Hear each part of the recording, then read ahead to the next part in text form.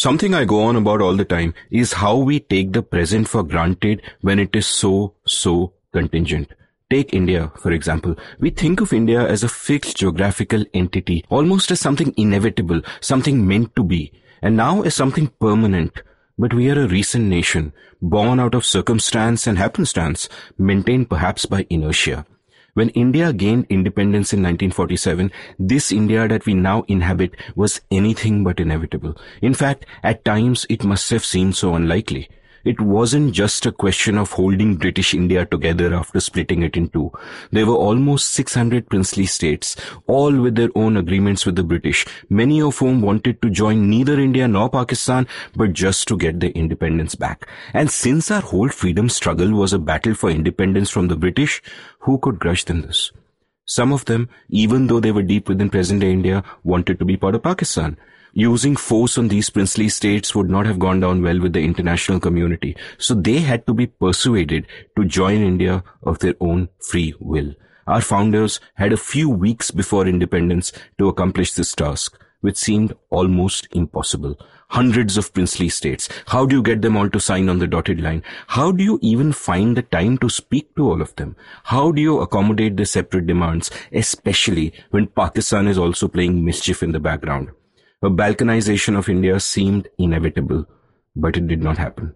Step by step, the country we now know as India was politically constructed by a handful of men. One of them, of course, is Sardar Vallabhbhai Patel, but his right-hand man, B.P. Menon, is today a footnote in most history books, despite being arguably as important as Patel in bringing us all together. If V.P. Menon did not exist, we may have been living in a different India. Welcome to The Seen and the Unseen, our weekly podcast on economics, politics, and behavioral science. Please welcome your host, Amit Varma. Welcome to The Seen and the Unseen. My guest today is Narayani Basu, author of the fine book, B.P. Menon, the Unsung Architect of Modern India. This is a fitting subject for a show called The Seen and the Unseen, because V.P. Menon really is one of those unseen heroes whose contribution to our history is outsized. Well, unseen no more. Narayani's book is available at your nearest bookstore and by all accounts is already a bestseller. And Narayani is right here with me on this show. Before we get to our conversation though, let's take a quick commercial break. If you enjoy listening to The Seen and the Unseen, you can play a part in keeping the show alive. The Seen and the Unseen has been a labor of love for me. I've enjoyed putting together many stimulating conversations, expanding my brain and my universe, and hopefully yours as well. But while the work has been its own reward, I don't actually make much money off the show.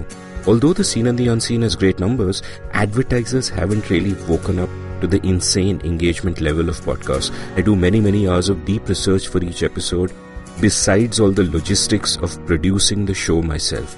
Scheduling guests, booking studios, paying technicians, the travel and so on. So well, I'm trying a new way of keeping this thing going, and that involves you. My proposition for you is this. For every episode of The Seen and the Unseen that you enjoy, buy me a cup of coffee, or even a lavish lunch, whatever you feel it's worth. You can do this by heading over to seenunseen.in/support and contributing an amount of your choice. This is not a subscription. The Seen and the Unseen will continue to be free on all podcast apps and at seenunseen.in. This is just a gesture of appreciation. Help keep this thing going. seenunseen.in/support. Narayani, welcome to The Seen and the Unseen. Thank you. Thank you for having me. So, before we get to this fascinating book that's clearly been a labor of love for you, tell me a little bit about yourself. What are you? What's your training? What's your education like? So I have basically majored in history. I went to Stevens. I majored in history. I then switched to international relations. I didn't really know what I wanted to do post-history. I knew I didn't want to get into conventional academics. I didn't want to do a PhD. I didn't want to teach. I also didn't want to sit for the civil services. But I really enjoyed studying about international relations, about how countries interacted with each other, diplomats interacted with each other. So I switched to international relations. I majored in Chinese foreign policy. I specialized in US-China relations. I completed my academics up to my MPhil. And thereafter, I dropped out of academia 100%. I didn't want to continue to do a PhD. I took up a job as a research analyst with the Institute of Peace and Conflict Studies, where I worked for a couple of years as a China research analyst. It wasn't something that gave me a lot of joy because it was not the kind of interaction with international relations that I actually wanted to do. And at that point, I wasn't very clear about what that meant either. I just knew that I wasn't very pleased with what I was doing. I also knew that I wanted to write and research a lot more than the job was actually giving me the scope to do. So I quit my job.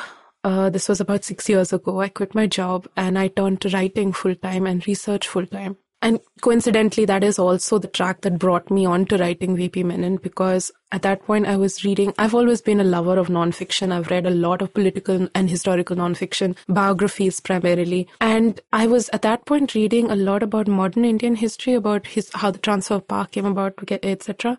And I would see V.P. Menon's name. And let me just make it clear, I did not know at this point V.P. Menon was my great-grandfather. You did not know? No, I didn't know. So this is not something that we discussed effusively at all. My mother never, and indeed members of my family didn't ever bring me up to know who V.P. Menon was. There was no constant eulogizing of this was who your great-grandfather was.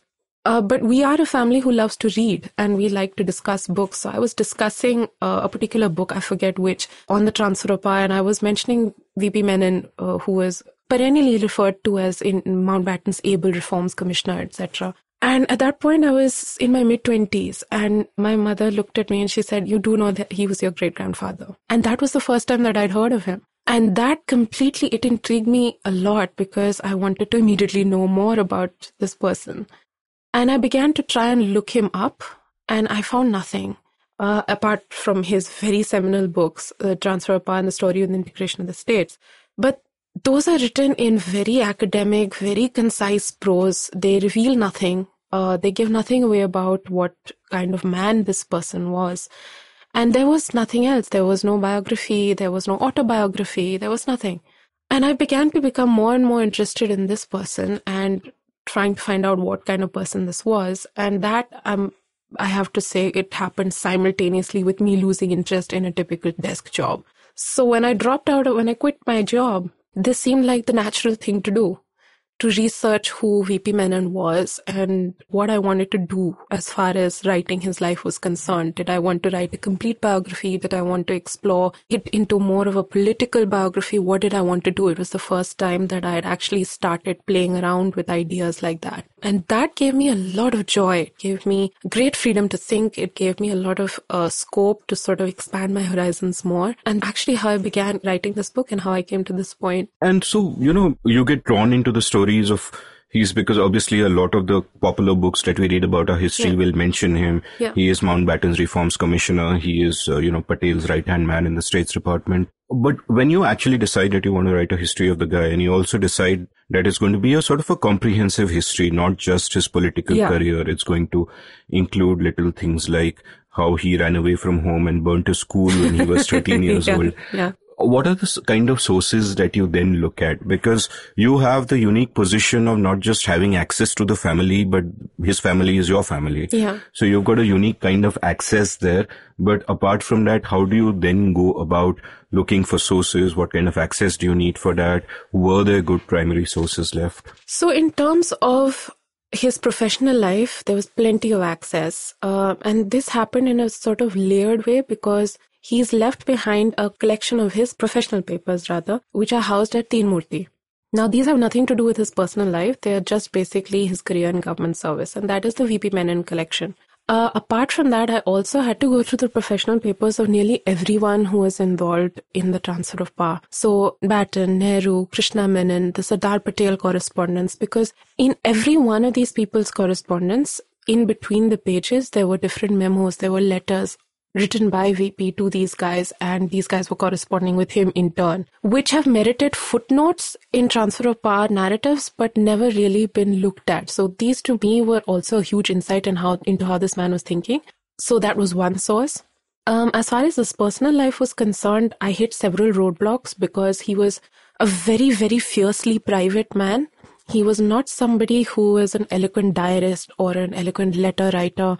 He left behind very few instances of how he felt at a particular point, of how he experienced his own personal arrival, for instance, his arrival in Delhi and stuff like that. They are letters that have been left few and far between. There are letters that were left to his stepdaughter Meenakshi Ananthan. 1 or 2 letters have survived that were left to his brother, to whom he was extremely close. And he was the eldest of 7 siblings, so he was very close to one particular younger brother with whom he used to correspond. But I thought he was the oldest boy. He had an elder sister who got married, or am I confused? He had, his elder sister is not really talked about because she died long before effectively he was the eldest of the family. And these were letters that didn't allow me much insight into the man as such, because he very rarely talked about, for instance, his transition from boyhood to manhood. When he talked about his arrival in Delhi, it was only at a specific point in time. So he wasn't very vocal about things like that, about his emotions, about his feelings. So it was a labor, I have to say, a long, long labor, because in the process of this, I've had to connect to members of the Vapala clan whom I didn't know at all.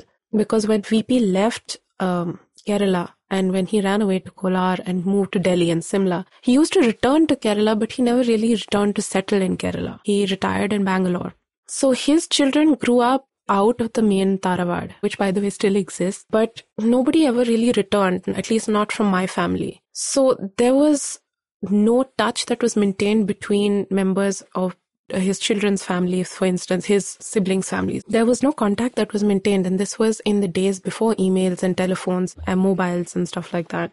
So to try and hunt them down was extremely difficult. It was a matter of chance that I actually discovered somebody via Twitter, who actually led me to look at Kochi and Ernakulam, where I discovered his brother's children are still living there. So it's brought me home in many ways. It's brought me back to my roots in ways that I didn't think was possible. The entire clan actually pulled together and retrieved old letters or scraps of information, photographs, which are now in the book, which have existed, and allowed me to piece together really painstakingly the story of this man from nothing, because he was so completely, almost as if he lived in a little bubble in which there was his immediate family and there was his job. And very rarely did he go beyond that. He loved his brother, he adored his mother, but he was not somebody who was very vocal about his emotional life, nor was he someone who was particularly sentimental.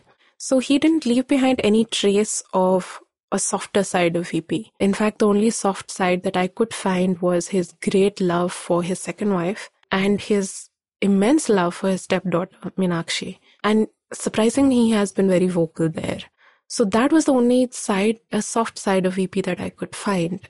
And it's been a search that's intrigued me a lot, because I don't think it's this hard to piece together someone's life. And yet it's been incredibly difficult. His first marriage, for instance, there is little to no information that survives about who he married. We just have a first name, Sushila. We don't even have a last name. We don't know what family she came from. We know vaguely that she was from the same village. We don't know what she looked like. There are no photographs. There are no letters. There is nothing that survives. We don't know why that marriage broke down. We know that it wasn't a particularly happy marriage, and that's about all we know. We know that there were 2 sons from that marriage. I am descended from her eldest son. And beyond that, we know nothing else. Why this marriage broke down in 1935. Why it broke down, we don't know. We know that there was no attempt to contact her sons after she left. If there was, either those letters were intercepted and then destroyed, because nothing survives today. That to me spoke of a rather ruthless side of VP. It was not a side that I personally identify with. Certainly it was a side that his children never understood. It was also an aspect that impacted his children for years, if not all of their lives, because my grandfather was about 9 when the marriage broke apart. His brother was 7, and they were young, but to have this happen and at that scale, when you're that young, or indeed when you're any age, is life-changing for you. And, he never remembered his mother. And that's another aspect that I found bizarre, because obviously the hurt of his mother's exit impacted him so deeply that he never had any memory of what she was like. So there are no memories of... Just to set the context, she basically disappeared one day and She did. never got in touch again. And you have a moving story in your book about how some 30 years later... Yes. My it was... mother remembered that story. It was something she never forgot. They were in a busy marketplace. And suddenly he said, there's my mother right there. And he ran out of the shop, and it was a busy street outside. And the woman who had stirred some instinct in him had disappeared. But to me, that was incredibly poignant because it spoke of a little boy who never stopped looking for his mother.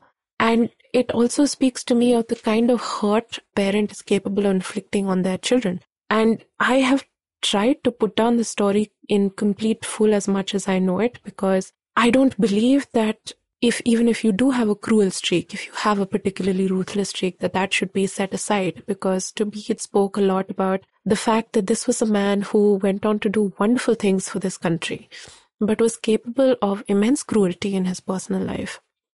He was not a very good father to his sons. He was very emotionally distant. They grew up craving his love, his approval. They always wanted his validation.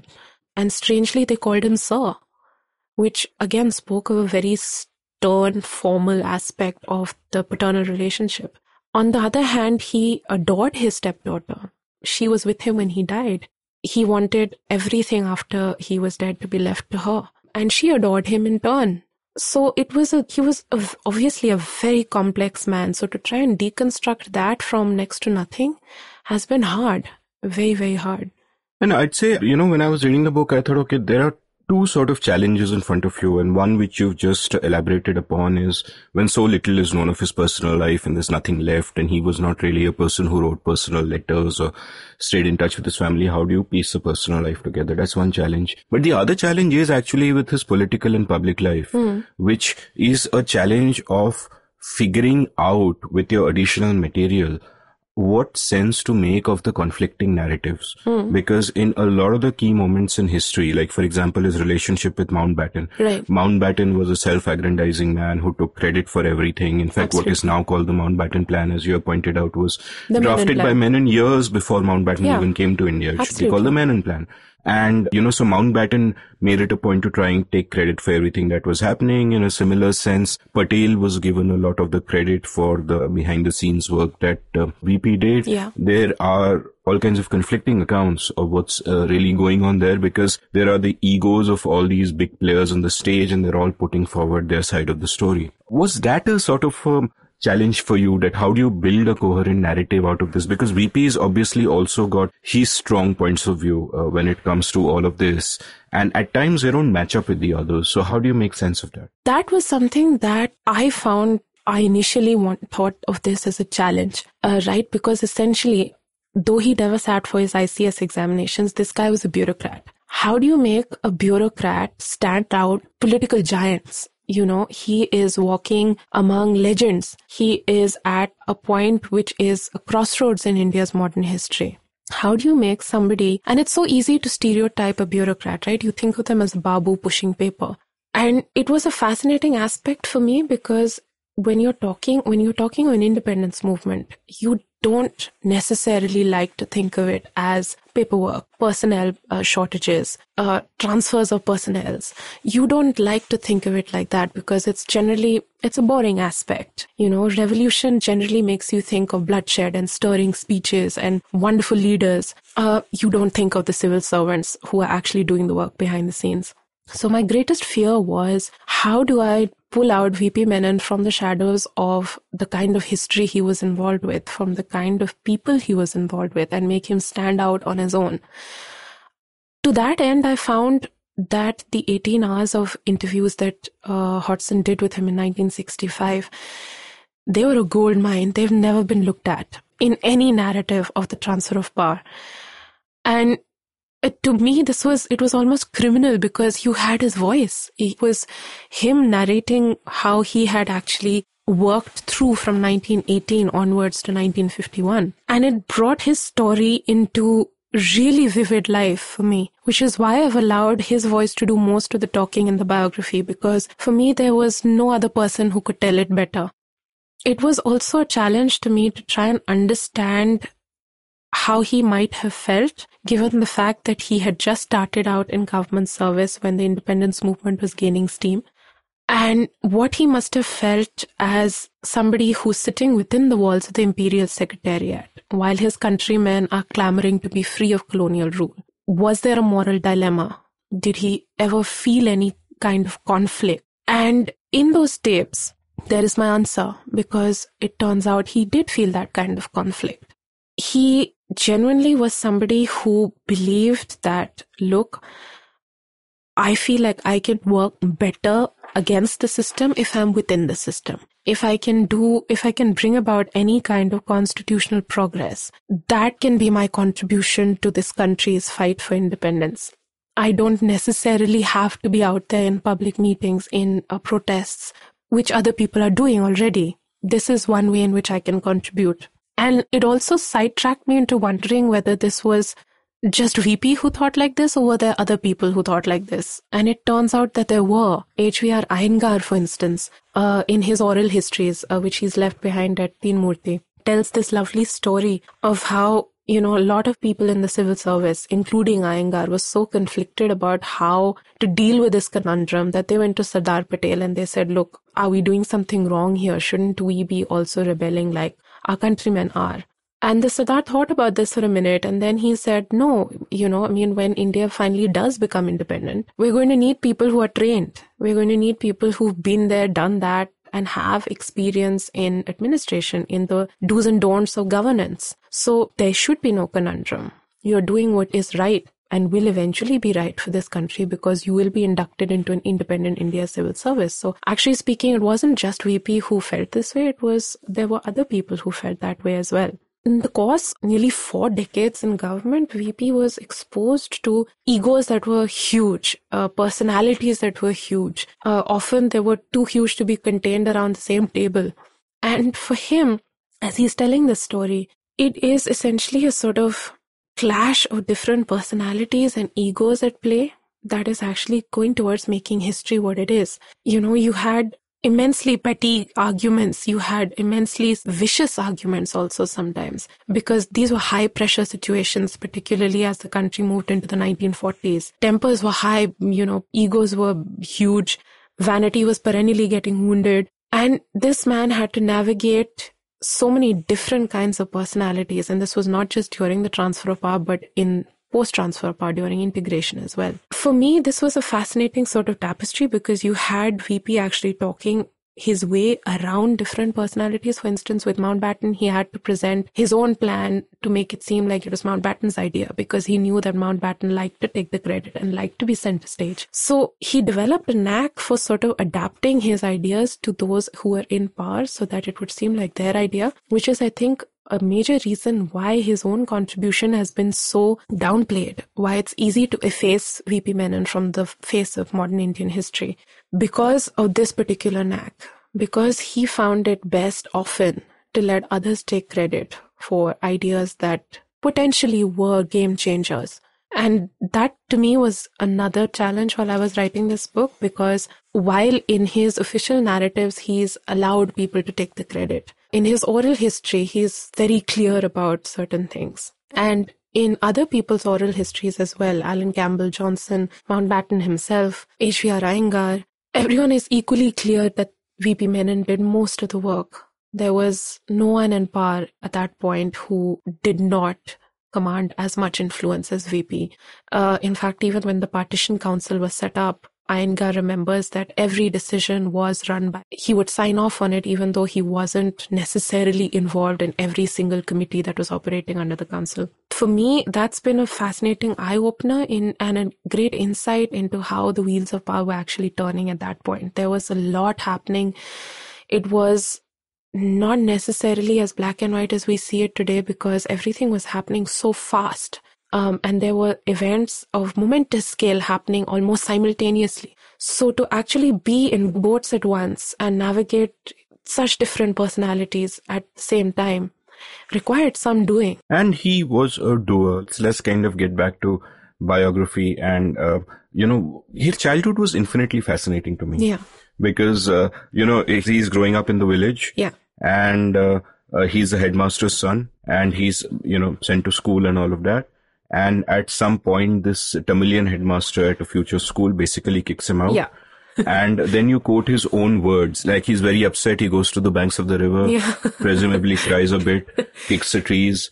And then he says, quote, "I found an empty liquor bottle on the banks of the river.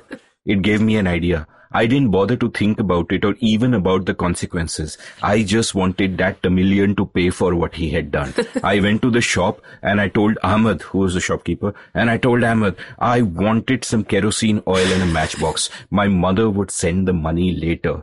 Stop quote. And then he goes and burns down his school. Actually, this was a completely sensational reading. I mean, today, the few people who actually remember V.P. Menon remember the story of a boy who burned down the school. This was the Ottapalam High School, which was basically the common point for most children to come and study. He actually did set it on fire. When I actually asked around, descendants of people who had actually gone to Ottapalam High School attested to the fact that V.P. had actually set the school on fire. It didn't completely burn down. It burned down halfway. But he did set it on fire. And he's 13 years old. And he's 13 years old. I mean, there are lots of us who have been 13 and have wanted to burn our schools down too. This boy actually did it. And what was even more interesting to me was that he was so overcome with shame because he'd just been carried away by this rage. And he was then so overcome with horror at what he'd done that he actually ran away from home. The same night. At the same night. And he actually hitches a ride on a train and it carries him to Kolar. And he begins a life there which is completely alien to the life that he's lived in before. He's been this really pampered little boy. His mother adored him. He adored his mother. He never really did a hard day's work in his life. And here he is suddenly lobbing up in a gold mine to take up the life of a coolie boy. And he never done any such kind of work in his life before. So, I mean, he suddenly basically changed his life overnight by this one hot-headed act. And his life would never be the same again. He would not go back home until it was time for him to get married. He wanted to actually make something of himself because by this point he's thinking, I've basically set my school on fire. I brought shame to my family. What will my mother think of me? I have to now make something of myself to make up for whatever I've done. And he goes to Kolar and he spends 5 years of his life, 5 of the most formative years of any child's life, working in a gold mine, first as a coolie, and then he applies with what I thought was great brazenness for the job of an overseer. And to me, that spoke right there of somebody who had almost blind ambition and actually really didn't care what anyone might think. Because, I mean, this is a boy who's not completed his formal schooling. Right? He's not got an examination certificate, but he has the audacity to go to a supervisor and basically say, look, I want to apply for this post. And the supervisor gives him the post. And it's something that actually marks his career, that will mark his career and his personality as the years go by, because he's then now prone to doing this. He will do it again in 1914 when he applies to the Registrar of the Home Department and basically says, look, give me a job in the Directorate of Statistics. Which is a new department that's been set up by the Raj to essentially collect really boring statistical information about things like crop output and demographics and rainfall. And he has worked his way northwards from Kolar by this point. It is 5 years later. We are getting ahead of ourselves. Can I interrupt you and kind of go back? Sorry. What I found, you're the writer of the book. I should say sorry for getting in the way of your narrative. No, what I found interesting, even, back at Ottapalam, was couple of things. Yeah. One, you point out very evocatively the time that he would be waiting for his train at Ottapalam railway station. Yeah. And all the people would look after him. And he's 12 and 13 now and all of that. And they're giving him little things to eat and drink. And then one day, one of them gives him the Madras Mail. Yes. The newspaper. And from that day, every single day, he's reading every single page. Yeah. He's just sitting there and he's devouring. Yeah. And he's a kid. He's 12 years old. He's 13 years old at the time he burns the school down. And this kind of struck me, this hunger to know everything about the world. Of course, if one of them gave him a smartphone with PUBG on it, we don't know what would have happened. But no, he's got this hunger for knowledge. The other thing that struck me is on how you point out, and then you quote him on this, that as the train, he gets on the train when he's running away from home, and then you quote him saying, quote, that train, and forgive my pronunciations, my Mallu friends, I am in spirit one of you, but my pronunciations are not so great. This is VP Menon saying, quote, that train went from Ottapalam to Lakidi and then Parali and then on to Olavakode. We went through a tunnel at Valayar and then we stopped at Pothanur. And he's remembering this in the 1960s. This is part of his oral, the history that he recorded then. So, almost 50 years later, more than 50 years later, he remembers all the stops. What I find that no one's actually pointed this out is that he had an eidetic memory. And that is something that would serve him immensely. That's like a photographic memory. Yeah, photographic memory. So basically, he never forgot anything. And it's something that came in incredibly importantly in his career. It would come in recollecting memory. And as you said, he was always characterized by this really strong hunger to learn. It makes you actually wistful thinking of a small boy on a railway platform in the middle of nowhere, actually going through paper after paper, reading about events that he really has no idea what is going on, And he's reading about things like the partition in Bengal, and he's reading about, political debates, about international events. And he has no clue who these people are or why it's happening at all, because life in rural Kerala is worlds away from whatever might be happening. But it doesn't stop him from thinking about these things, from having questions in his head that obviously no one can answer for him at that point. But to me, a little boy sitting on a platform with, a cup of chai or coffee and a vada and idli and reading the papers and reading about these men who signed pieces of papers to change history and reconnecting the dots years later when he's actually one of those men signing papers and making history. It was as if life had come full circle. But he was always characterized by a strong desire to learn. It was something that he utilized as he grew up. And I saw it more and more as he entered government service. He had this knack for taking wadges of knowledge and adapting it to a particular situation, depending on what position in government service he was, and also depending on the kind of person he was dealing with. So that is something that he developed very early on, because he had such a head for figures, facts, for remembering entire pages of information. I remember my mother once telling me that he could read one paragraph in the heaviest constitutional prose, and you could ask him that same paragraph a week later and he would recite it word for word. And it's something that I really enjoyed, because it's a characteristic that sounds cliched when you actually talk about it. But it was something that was so reflected in how he actually worked his way up and how he utilized that knowledge that I found myself believing it. This was somebody who liked to learn. This was somebody for whom information was pleasure. He liked learning and he liked figures, facts. He wanted to know what made the heart of something tick. He wanted to read around it. He wanted to read about it. It was something that never left him right until the day he died. So, yeah, that was very fascinating for me. And yet he wasn't a bookish kid. He was a man of action, or at that point, a kid of action. Like you point out, he burns his school, which is not, by the way, something we recommend to 13-year-old listeners of this show. That survivorship bias, he got away with it, but, you won't. Don't try it at home.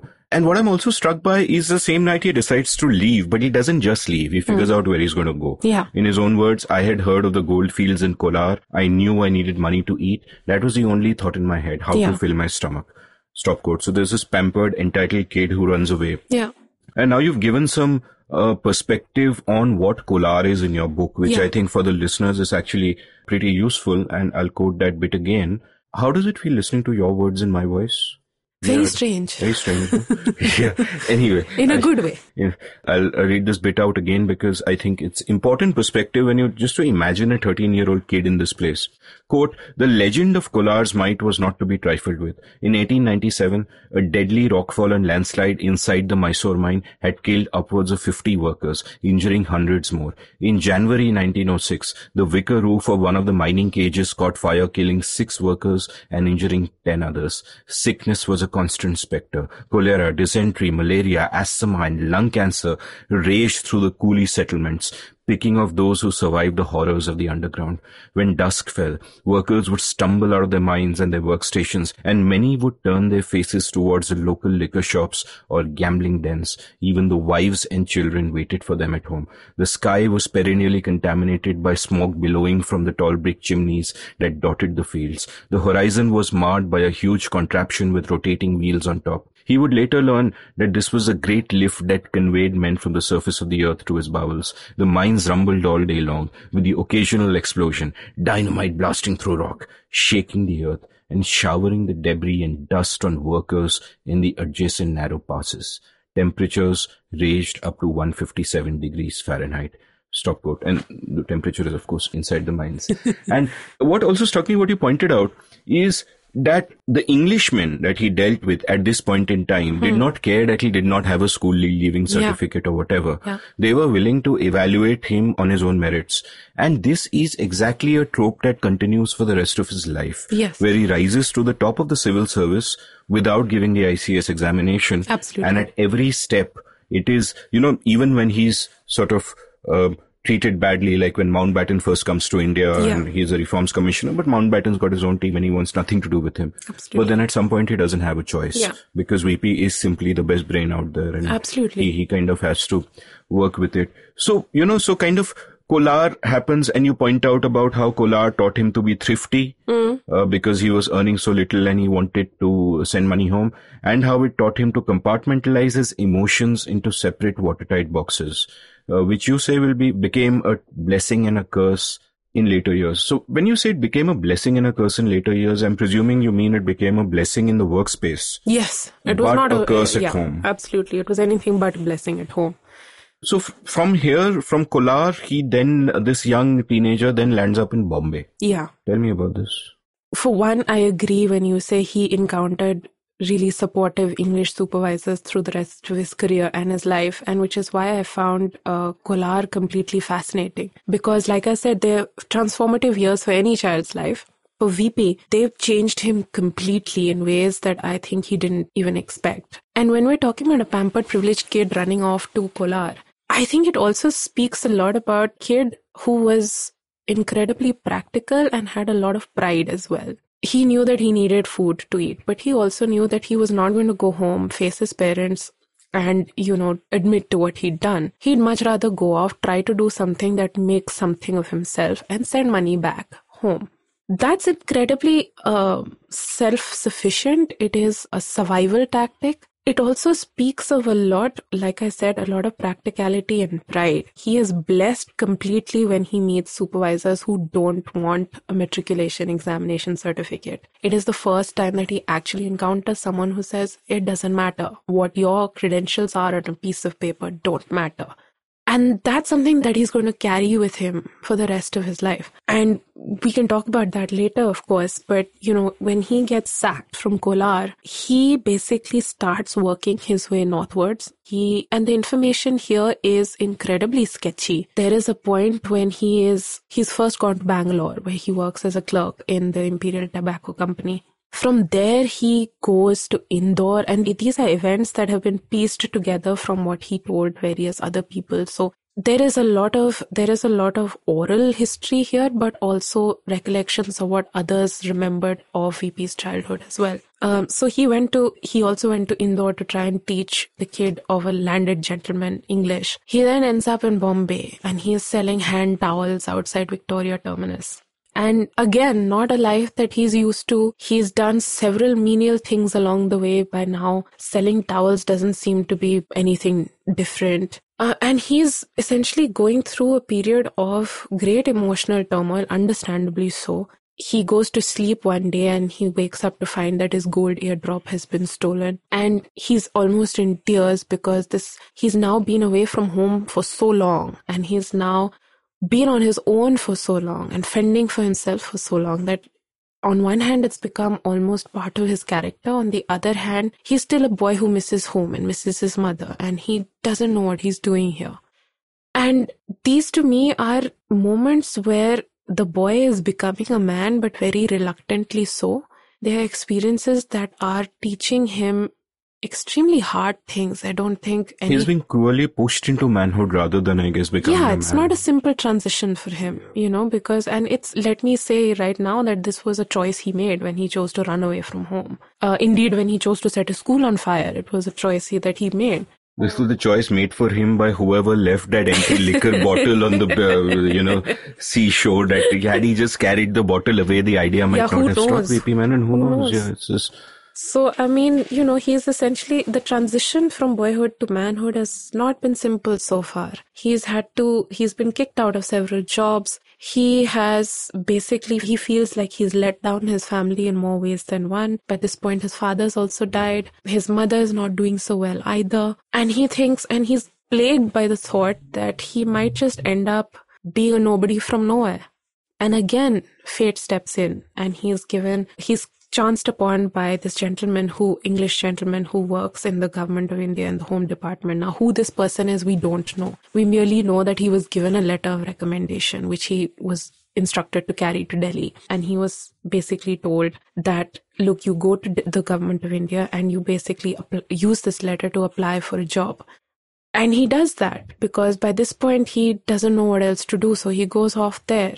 At this point, he doesn't even know that he has to sit for the ICS examinations. I think that's a thought that never crossed his head until he was very well within the walls of the Secretariat. And then he only realized when he first arrived in Delhi clutching a letter, he was just a boy looking for a job. That was it. He was thinking of nothing like academic credentials or professional qualifications. He was just looking for a way to survive.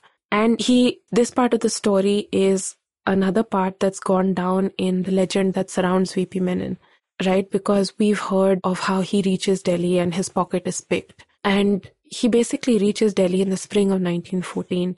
And he's 21 years old by this point. And he arrives to find that the government of India has essentially packed its bags and gone off to Simla, as it does every year, but he wasn't to know that. So he was just basically told, please go back, catch another train and go to Simla. And he arrives at the station and finds his wallet has been stolen. Now, in legend, it's gone down that it was a kindly Sardarji who gave him the money. Actually, what happened was that it was a fellow Mallu who gave him the money. And this fellow Mallu will play a huge role in his life later on, though he's not to know that now. But he's given the money to go off to Simla. He arrives in Simla, goes to Gorton Castle, presents the letter, and is told, boss, we don't have any openings. And he's dumbstruck because he was under the rather naive impression that if this gentleman had given him a letter of recommendation, there must be a job. How can there not be a job? And he persists and he says, there must be something you can do. And these guys say, okay, fine. There's this clerk who's gone off on vacation. He's gone for 2 months. You're free to join for 2 months, but that's all we can give you. It's a temporary job. If you want it, you can have it. And he takes it. And it's a life-changing moment for him because it's also a moment that speaks to me of a lot of desperation because there is zero way that he can go back now with nothing. And he's heard about government service. He doesn't know what it entails, but he's heard that once you get into government service, it can give you a good life and a stable life, which is what he's looking for. And at this point, he is just driven by questions of survival. How do you survive? How do you make money? How do you keep your stomach full? And he says, okay, fine, I'll take the job. And in those 2 months, he's also hunting for more permanent forms of employment. Nothing is coming along. And the Directorate of Statistics, which I referred to earlier, that's set up. And he thinks, what the hell, I will just put in a word. I will apply directly to the registrar and see what he can do. And again, it's the same sort of brazen, devil-may-care attitude that supported him earlier. This is somebody who never seemed to care that he had anything to lose. He always went at life like he had nothing to lose. As Dylan once wrote, if you ain't got nothing, you got nothing to lose. Absolutely. Which at every stage of his life, he ain't got nothing. So he's just going for it. Yeah. So he was just going for it. And it's something that I really admired at the outset, You've got nothing. You've got no academic credentials. You're a temporary typist. And yet you have the audacity to write a letter and say, look, there's a directorate that's opening up. It's going to need manpower. Here I am. What do you say? And the registrar, and this file actually still exists in the National Archives, right? It's this really ancient, brittle file, but it has VP's first letter in 1914, and it has the registrar's reply as well, saying that we've considered your application and you're good to go. And he's packing his bags to go from Simla to Delhi when the First World War breaks out. Yet again, a game-changing moment for VP. Because once the war breaks out, officials are going back home. They're going to enlist in the war. More spaces are opening up. So he's got a good chance of making this work for the first time. He's still not a confirmed employee of the government of India. And this is something that's going to be true of his career for the next 4 years. He will not be a confirmed employee. He will be bobbing from department to department. He worked in the Directorate of Statistics for a while. He would then go on to work as a clerk in Lady Hardinge's Medical College Committee. He would do really temporary stuff, which sort of stopgap employments, 1 month, 2 months, 6 months. And this was to continue until Edwin Montagu became Secretary of State for India. And when Montagu goes ahead and makes his famous August 20th declaration, which is essentially speaking to the fact that one day, and that day is not specified right now, but one day India will have the right to self-governing institutions. And Montagu himself is somebody who's creating a lot of waves for very different reasons in Whitehall, because Montagu is very mercurial, very temperamental, also loves the limelight, as the certain viceroy will decades later. But Montagu is also rather radical in his outlook as far as the colony is concerned. He is somebody who feels that, look, if you're giving Indians a westernized form of education, if you're teaching them to think like us, they will think like us. Why will they not want independence at some point? And VP's heard Montagu's speech on the radio, and he's completely startled by this. He's never heard this kind of speech before. And in his later years, when he's actually talking to Harry Hodgson about this, he says, Montagu was somebody I thought was a real visionary. And if he had been allowed to stay, he could have done wonderful things at that point. We all know history didn't go quite that way. But anyway, Edwin Montagu's coming out to India in the winter of 1917. And this is when the first sort of germs of the reforms branch are put together. So Montagu essentially will need a roving sort of branch to accompany him across the country as he's undertaking a tour. He's going to various provinces, he's going to princely states to basically meet political leaders, princes, etc., get their opinions about the ideas that he's got for India. Accompanying him will be a small team, typists, stenographers, clerks, and it will be headed by somebody called William Maris. Now, this wasn't called the reforms branch at this point. It was called the emergency branch.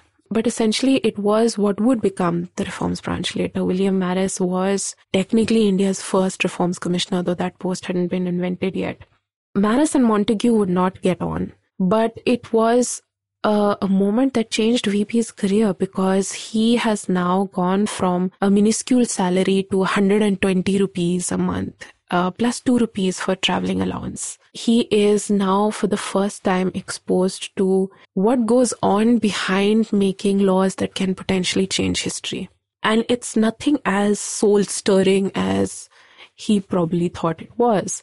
It was essentially a lot of bickering and squabbling over redrafting sentences, over changing the position of a clause, should clause A be clause C instead? Does that give this act more weight? It's stuff that can be mind-numbingly boring, and yet because it was being played out in front of him, he would eventually become Maris's go-to person, in the sense that he was primary typist that Maris would essentially have in the room to basically take notes, redraft certain pages and phrases. So he was present when Maris and Montagu began squabbling, began arguing.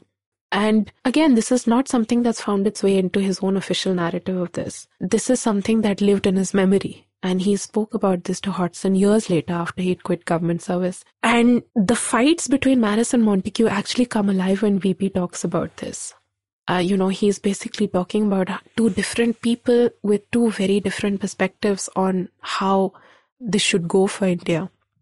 Maris didn't agree with a lot of what Montagu was saying. Maris had to shut up about it for so long that eventually it began to affect the working of the entire team, because Maris would take to sulking and Montagu would take to being incredibly irritated and frustrated. And eventually, dams of frustration burst and there would be screaming matches. Montagu would be thumping the table and telling Maris that he had been basically hired to do this particular job, and if he didn't want to do it, he could get out.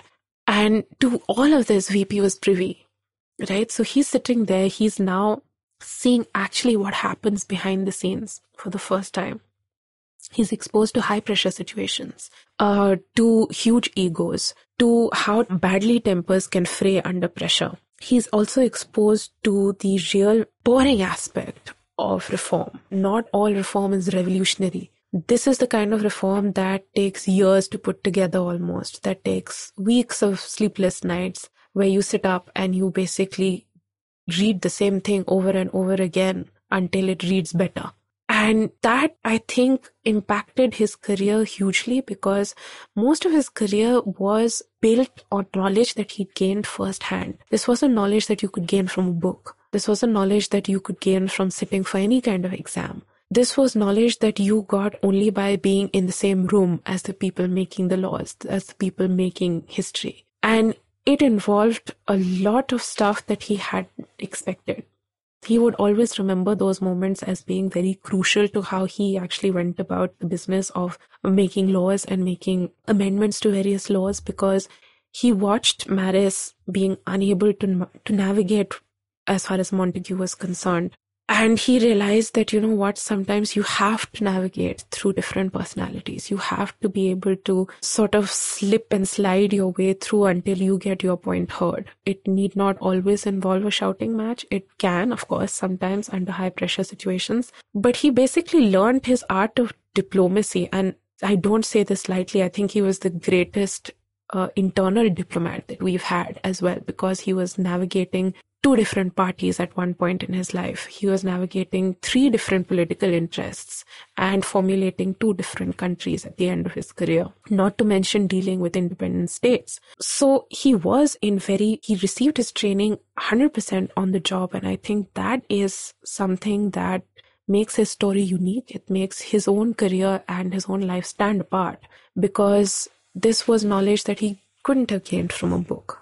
In fact, it struck me while reading your book, and I had a sense of this even before reading your book, because everyone sort of knows V.P. Menon, and I'd read one of his books while prepping for one of my earlier episodes with Srinath Raghavan. And it struck me totally that he is probably our greatest civil servant. I mean, I can't even see how you would make a shortlist at all. I mean, he's just clearly the obvious choice for all the remarkable things he did. And what's interesting and what your book brings out is that his biography prepared him for it. That everything that was happening in his life was almost like an academy for what would happen in the 1940s at that crucial moment our nation was born. For example, in 1914, you've quoted from a letter he's written to his brother, where he's saying, God has been very kind to me. I have been given my fair share of second and third chances. I will make this one work.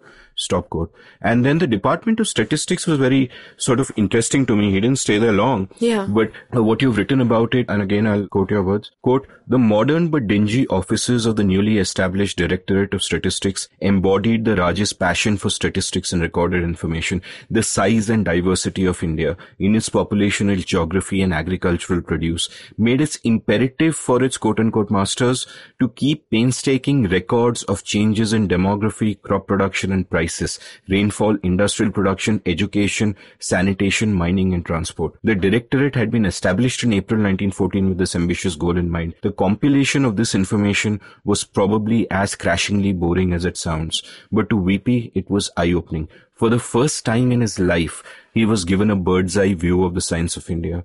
Stop quote. And what you referred to earlier, that, people often think of if you're talking about the shaping of a nation, you think of grand speech, great ideas. These are the high principles. But here is someone who 33 years before India actually becomes independent is actually learning the country through statistics, through data, through this mindless slog of trying to figure it out, which sounds both to me fantastically boring and incredibly inspiring. So that's a good note to take a quick commercial break while we figure out which one it is. If you're listening to The Seen and the Unseen, it means you like listening to audio and you're thirsty for knowledge. That being the case, I'd urge you to check out Storytel, the sponsors of this episode. Storytel is an audiobook platform that has a massive range of audiobooks from around the world. Their international collection is stellar, but so is a local collection. They have a fantastic range of Marathi and Hindi audiobooks. What's more, I do a weekly podcast there called The Book Club with Amit Verma, in which I talk about one book every week, giving context, giving you a taste of it, and so on. Download that app. and listen to my show. And as long as Storytel sponsors this show within this commercial itself, I will recommend an audiobook that I liked on that platform every week. My recommendation for this week is Where India Goes by Diane Coffey and Dean Spears. This book takes a closer look at how Indians go to the toilet and has some startling insights about open defecation. Coffey and Spears argue that the practice of open defecation is not just a result of poverty, but a direct consequence of the caste system. Listen to the book for more, or check out episode 82 of The Seen and the Unseen, where I discussed just this with Shruti Rajgopalan. We spoke about this book as well, so do listen to it on Storytel. Where India Goes by Diane Coffey and Dean Spears. Download the Storytel app or visit Storytel.com. Remember, that's Storytel with a single L. Storytel.com. Welcome back to The Seen and the Unseen. I'm chatting with Narayani Basu about our greatest civil servant, VP Menon. If you don't agree with that judgment, kindly tell me who is our greatest civil servant then. And we've right now come up to the late 1910s. Montagu's in town. VP is part of what will later become the reforms branch, but is now called something else. And like you pointed out, it's a learning experience from him. Again, quoting from your book, quote, watching the men, listening to their debates, typing their dictation, he learned how to think around a problem, how to work on contingency solutions, to always have a backup plan, and how to factor in positives in order to neutralize a heavily negative situation. More importantly, as he watched different personalities clash or meld with each other, he began to understand the very real skill that was required to negotiate the choppy waters of the human ego. Stop quote. And what's also interesting here is that there is an event around this time that also affects him deeply, and that's Jallianwala Bagh. Yeah. That's something that I actually found that he'd actually left behind a letter as to that. And he writes, it is in fact an event that actually kickstarts the moral dilemma that I was referring to earlier. Jallianwala Bagh, when it happens and he reads about it in the papers, and he is really furious. These are people who on the one hand have been very kind to him, have given him opportunities that he didn't dream were possible. And yet these were the people who were also leading to mass-scale massacres across the country. And Amritsar really shook him. For the first time, questioned what he was doing here within the walls of the very government that was carrying out this oppression and carrying out this bloodbath. What was he doing here? And he goes through a period where he is questioning this, but also what is dominating his mind at this point is that he still needs to get a permanent place. He still needs a job. This is still a moment of it's actually a moment of even greater conflict, because on the one hand, you have his incredible need to survive, trying to balance out with a question of what am I doing here? Why am I here? Shouldn't I be out there with these people? These are my countrymen and they are getting slaughtered. What should I do? And at this point, the Reforms Department forms in 1922, and that's 3 years later, no doubt. But he's carrying this burden right through. It is only in 1922 that he actually gets a letter confirming him. And he no longer has this sort of sword hanging over his head that you are not like a permanent employee, that you can be sacked at any time. That allows him actually some breathing room to think about this properly. I actually found that in the mid-1920s, early to mid-1920s is actually when VP starts thinking about this far more introspectively. And he comes to what I feel is a very cold-blooded decision, because this was a time when the country was actually being swept along on a tidal wave of emotion and nationalism. VP, on the other hand, has taken this really cool decision, right? It's a very cool-brained decision, because he's thinking, that's great, they're out there protesting. What about how to make actual change happen? He had no desire to actively join politics. He'd been given a letter of confirmation, which meant that he was within the system. He may have been a clerk, but he was within the system. Did he think he could move up from there? Was it possible? And this moment is the moment that sparked his actual ambition to start moving upwards, to start climbing the ladder of government service. Until then, it had primarily been driven by how to keep his pockets full and how to not make a greater ass of himself than he already felt he had made. Now it was a more detached decision that he took, that this was actually something he could work with. He'd been given a chance to actually work, be in government service, and try and change the system from within. And his ambition to actually rise to the top started from now.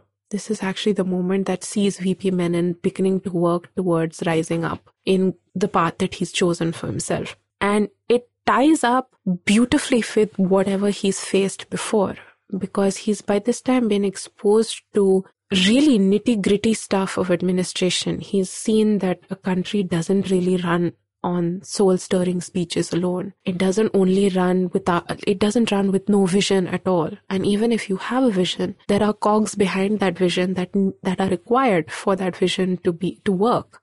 And he's worked in enough mundane departments and done enough mundane duties by now to know that behind revolution is administration. You need people who can administer, who can actually take care of that aspect.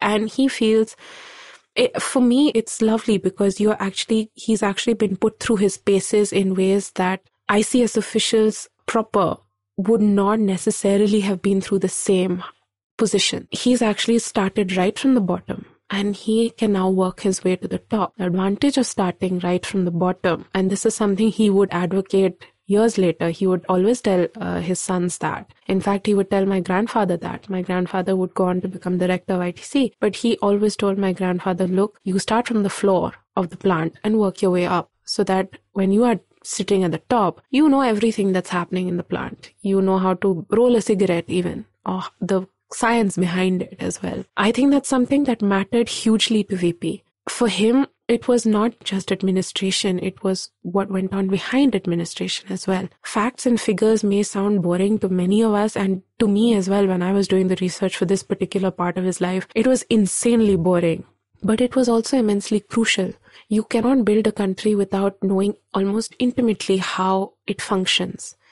And the director of statistics in that sense, I think, gave him for the first time an almost aerial view of A, how vast this country is, and B, how many factors you have to take into consideration to actually pull it together as one cohesive unit of governance. So yes, I think it ties in a lot with the point that you raised earlier, like everything was an academy that put him through his paces. And, a couple of things strike me here. One, of course, is that if you're listening to this episode now, you might wonder a little bit about VP's dilemma at working with the British and at the same time feeling a sympathy for his people. But that's simply because we've normalized this notion of India as it is today, and we think back on the British as the enemy. But this was not the case. At that point in time, the British were administrating the country. There was no India. Yeah. Ideas of India, if at all they existed, were diffused and up in the air. Yes. And VP is just trying to figure out, I would guess, within his, the limitations of what he can do and cannot do,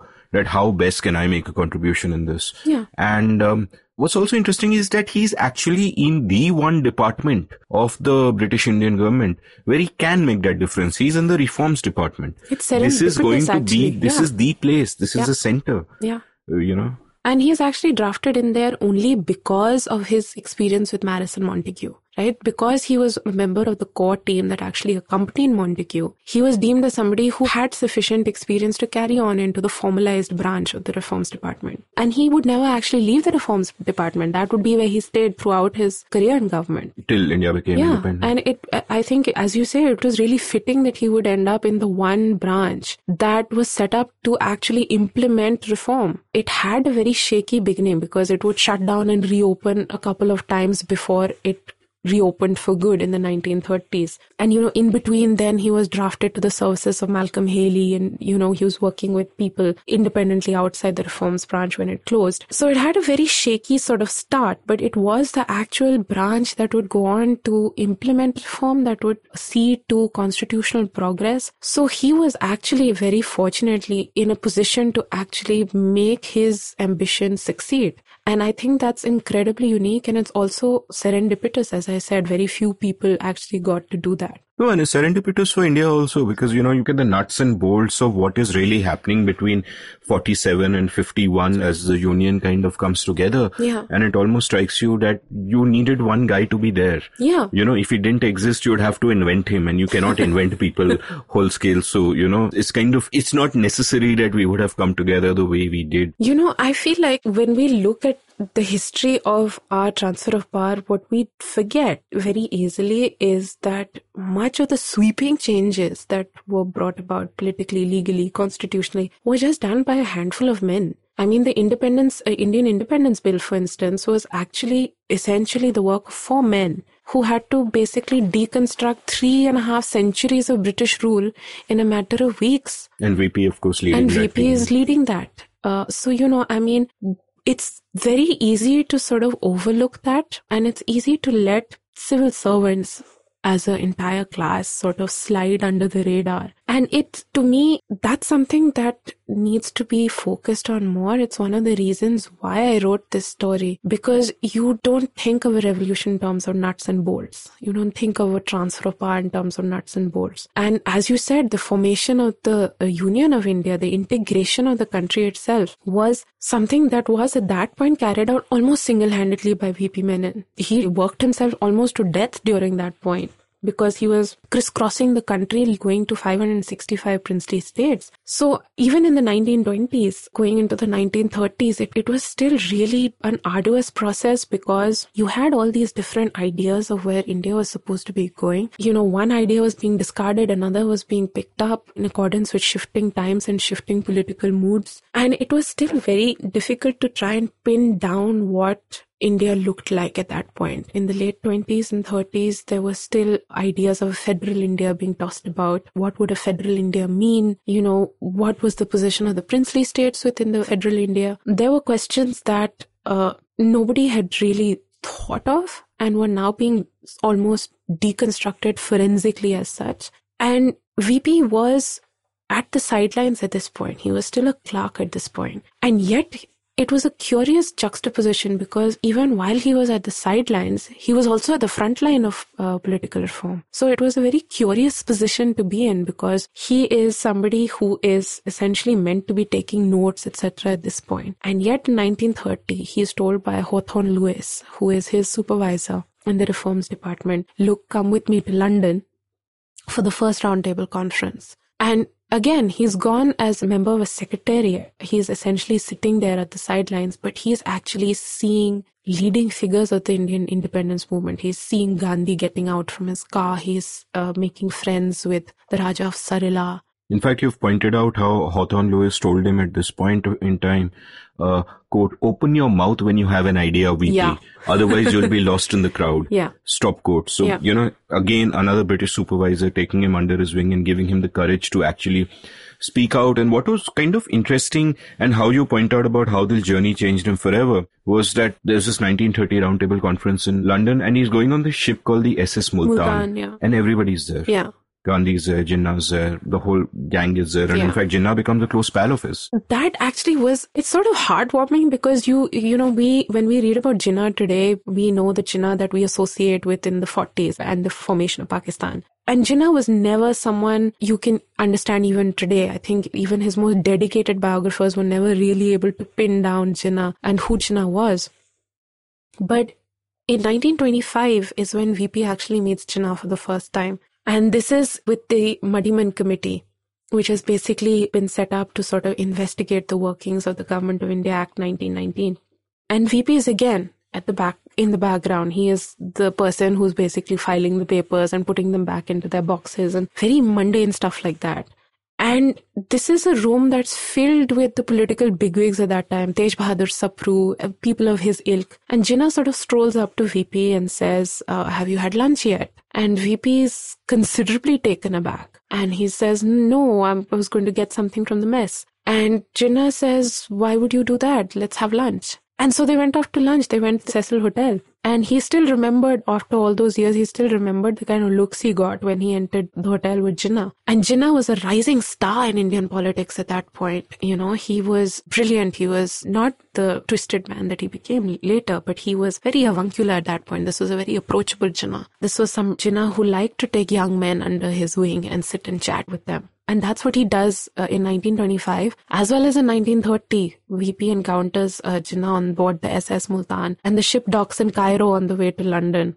And Jinnah takes VP basically on a tour of Cairo, and he is basically sitting with Jinnah in the car discussing the history of Egypt, the politics of not only Egypt but also the world. He's taken by Jinnah to lunch at one of Cairo's finest hotels. He can still remember that was the first time he ate fresh dates. And it's life-changing for VP because at this point he didn't ever really consider that he would be in contact with people that he just read about. These had once been names on pieces of paper to him, and now here they were in the flesh. And not all of them were bad. They were human, and they weren't unkind to him. He also remembered at one point when the Reforms branch had shut down that he worked very briefly with Malcolm Haley. And Malcolm Haley was also somebody that VP remembered very warmly throughout his life. So he had made friends by this point with people from both sides. And he had encountered English supervisors who put a lot of merit into the kind of ideas you gave. They put more merit onto your actual work rather than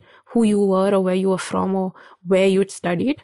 He became good friends with most of his supervisors, in fact. With Hawthorne, Lee was quite excellent friends. And Lewis actually recognized VP's talent, as I've said in my book, and he encouraged it. He insisted that VP open his mouth and speak when he had an idea. He was never somebody who told VP, to shut up. And so they go to London, and London itself is eye-opening for VP, right? He's now in the capital of the empire, essentially. He's seeing a different society. He's seeing for the first time that, it's okay if the driver of your car enters the same restaurant and eats at the same restaurant as you are. He's hobnobbing with the leading lights of India's independence. Including all the princes he will get to know more intimately. The Raja of Sarila became, in fact, quite a good friend at this point. And the Raja of Sarila was a minor state in central India. And Sarila was there representing some of the minor princes for the Round Table Conference.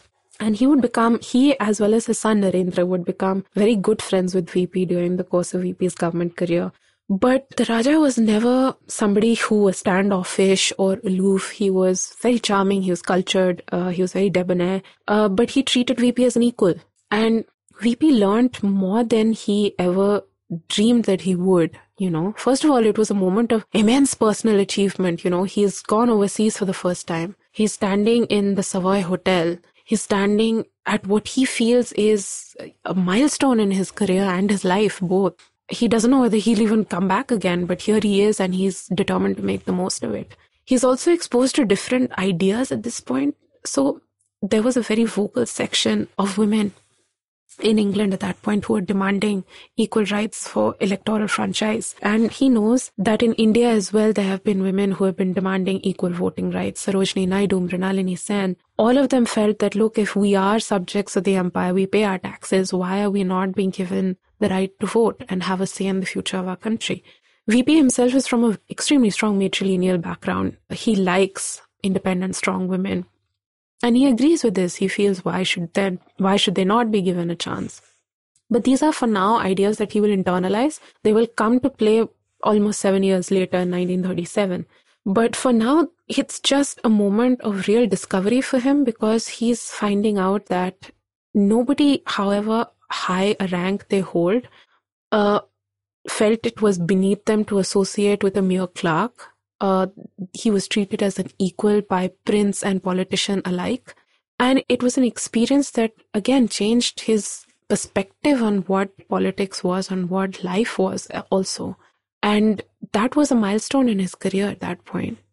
Speaking of your friendship with Jinnah, and of course you go on to write how in the book, VP would not recognize the Jinnah he would meet in the 40s. So changed from this. But I was sort of reminded of an earlier anecdote, which you briefly mentioned in your book. I mean, firstly, you refer to Jinnah in 25 as a rising star. I would say he was more kind of an eclipse star already. He was a rising star perhaps in the 1910s. And at one point he was, after Gokhale and Firoz Shah Mehta and, those moderates from the party died, everyone expected Jinnah to sort of be the next face of the Congress party. And Gandhi was a marginal figure at that time.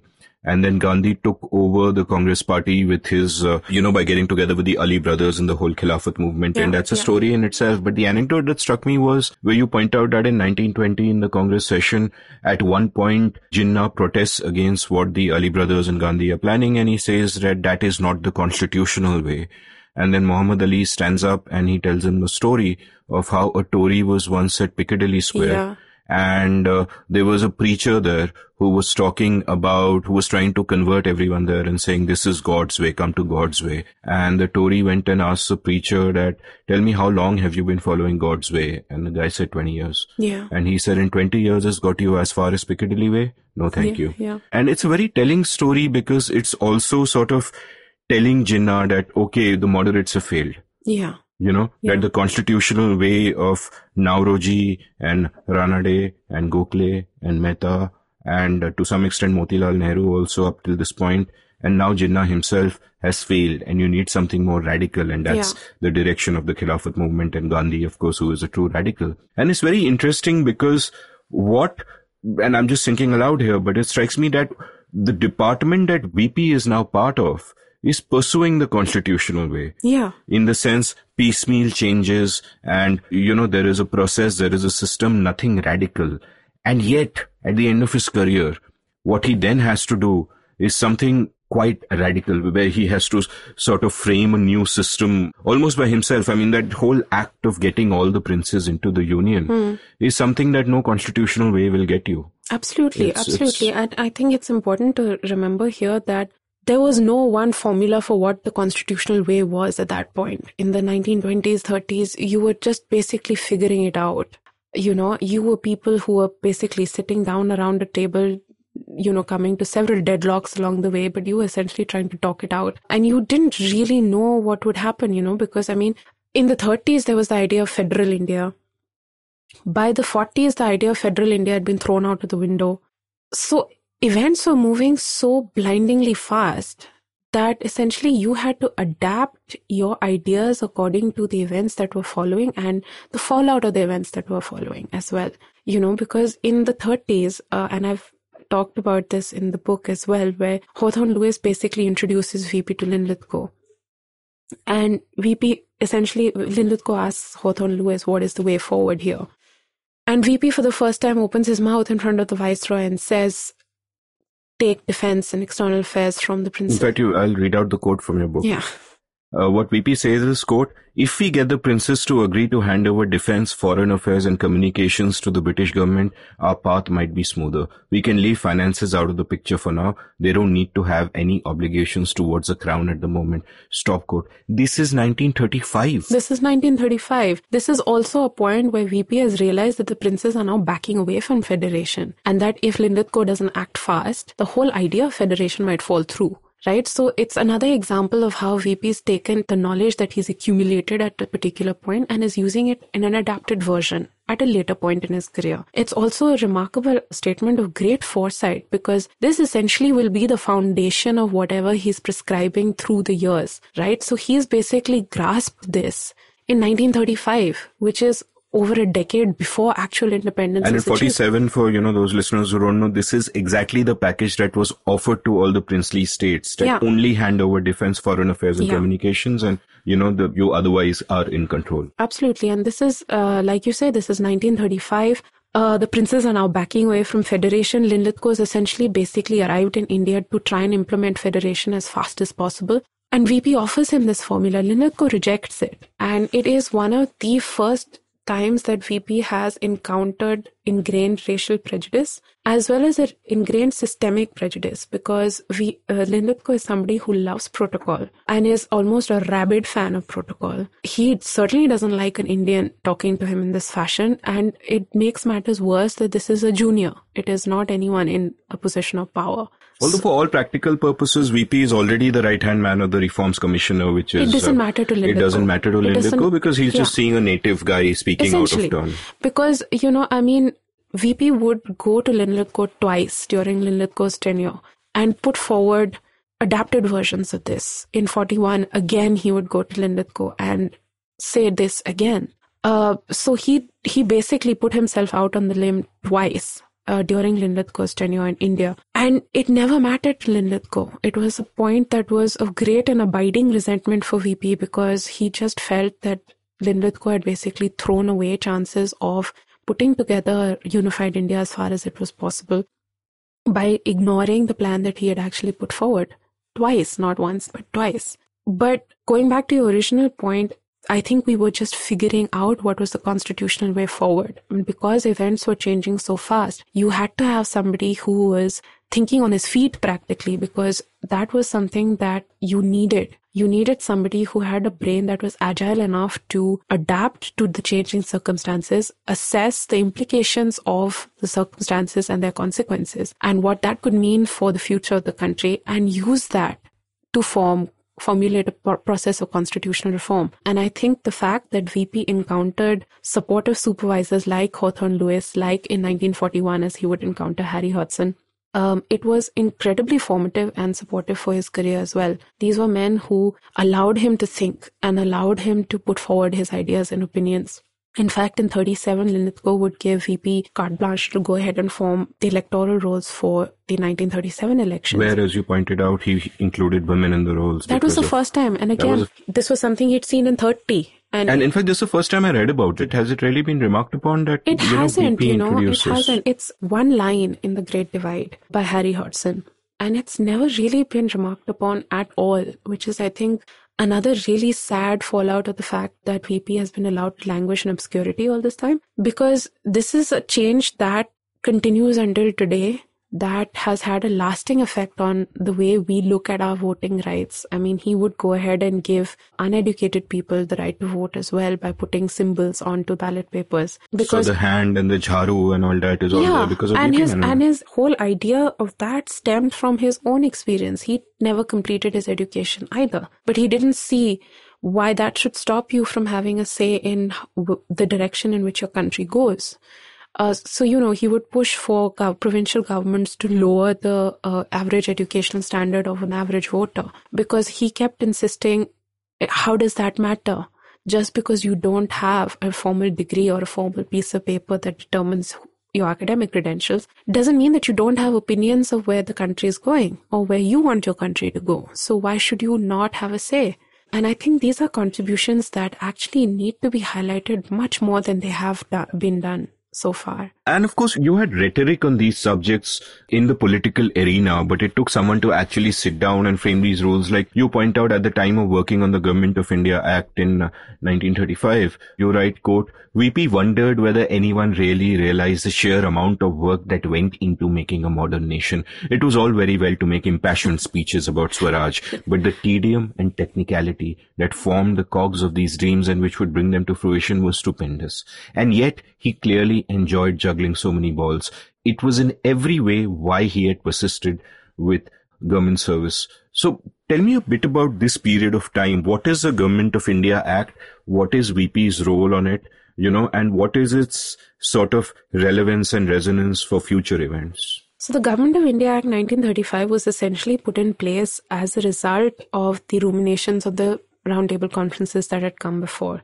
The idea was to basically put in place a federal India. We basically wanted a stronger center. We wanted powers to be given to the center, and the provinces basically were to accede to what would become a federal India. The princes were given a choice at that point, but they were essentially told that a united federal India could only succeed if half of the princes, of the total number of princes, acceded to what would become the Constituent Assembly. The Government of India Act would also become the backbone of India's constitutional progress until our own constitution of India, independent India, came into being in 1950. It was the constitution that would remain as a sort of framework for VP's own ideas for the transfer of power later. VP's role here was essentially to A, help in the drafting of the act, and B, supervise the elections that were to follow in 37 as a result of the act. That was his mandate, which was given to him by Hawthorne Lewis. Lewis was not keeping very well at this point. He was very brilliant, but he was very sickly. And the upshot of that was that a lot of the legwork and paperwork was given to VP. Lewis felt that since he had taken VP to London, VP had actually been there present at the conference in 1930, that VP had enough first-hand knowledge to actually take on a burden of this scale and scope. He would be there in a supervisory capacity, but he said, look, if you can pull this off, we'll think about getting you a promotion. And it also might be remembered at this point that this is not a very easy time for VP personally. 35 is also the year in which his first marriage was imploding. So this is a man who is completely torn apart in his personal life, but has been given the task to start the process of constitutional reform actually rolling for India. Right, because the Government of India Act 35 is considered to be one of the more substantial contributions to India's constitutional progress. And VP is not unaware of the hugeness of the task he's been given. He basically throws himself into his work at this point. Much of his work is incredibly tedious, and as I've said, tedium and technicality are two aspects that will define his career, right until the end of government service. Because on the one hand, while it is very exciting to read about this in real time, a lot of it was drafting, redrafting, submitting drafts, sending cables in the dead of night, and these were long, very lengthy cables that went into endless reams of clause A as subclause A.1. It went on for page after page. And you can get lost if you are a biographer and you're reading this. You can very easily get lost in how completely mind-numbing it is, because essentially these are the same things that are being cabled to London and coming back from London, but with the addition of one word or the subtraction of one word. So he's got to go through the whole thing And he's again. got to go through the whole thing And this again. is not Microsoft Word where changes are tracked and all of that. He's got to read the full damn thing. He's got to read the whole thing. And he's got to then retype the whole thing. Right? Because that one word, its presence or its absence, is essentially changing language. It's changing implication.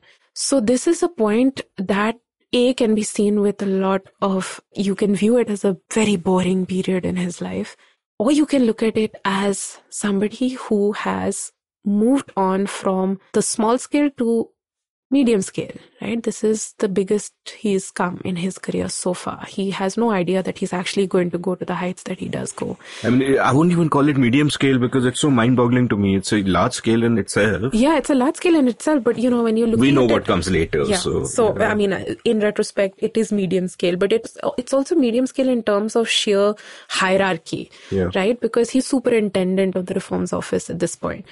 And he actually has overall charge, but his charge is so technical and it's so heavily technical that to explain it in simple terms took some doing, because you don't necessarily think of it. I mean, right now when I talk about the fact that he gave women the right to vote and he gave uneducated people the right to vote, that he pressured governments to lower educational standards, it's actually a very simplistic sort of extraction of what he did to sort of highlight his achievements. But that came mired in so much legalese and so many days where he just A, didn't sleep at all, B, he had to read the same thing until you feel like you're going mad because you're reading the same thing over and over again. So yes, this was a point of immense progress for India.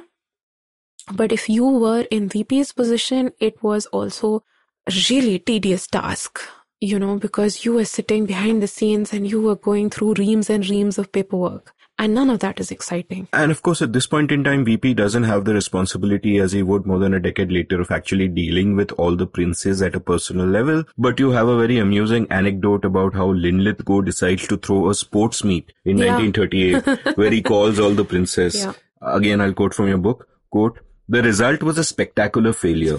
The royals were neither young nor particularly sporty. The ruler of Garauli, for instance, tried to relive his youth with a sprinting an extra long run-up to bowl and suffered a heart attack in the process. No one wanted to discuss tiresome subjects like the abridgment of princely powers, grouping protocols, and the consequences of democracy. The general mood was to finish off the week as fast as possible so one could resume the usual routine, including the annual New Year's duck shoot at the nearby Isanagar Lake, said to be the best duck shoot in Bundelkhand. Stop quote. I apologize if I'm making your book sound really boring because actually it's full of really entertaining stuff like this, some of which I will also quote later. But let's talk for a moment about, you could say in this episode we have been as guilty of ignoring VP's personal life as VP himself was. Tell me a bit about that. Like, okay, so he had an arranged marriage with someone in his village called Sushila. Right. And that's all we know of her.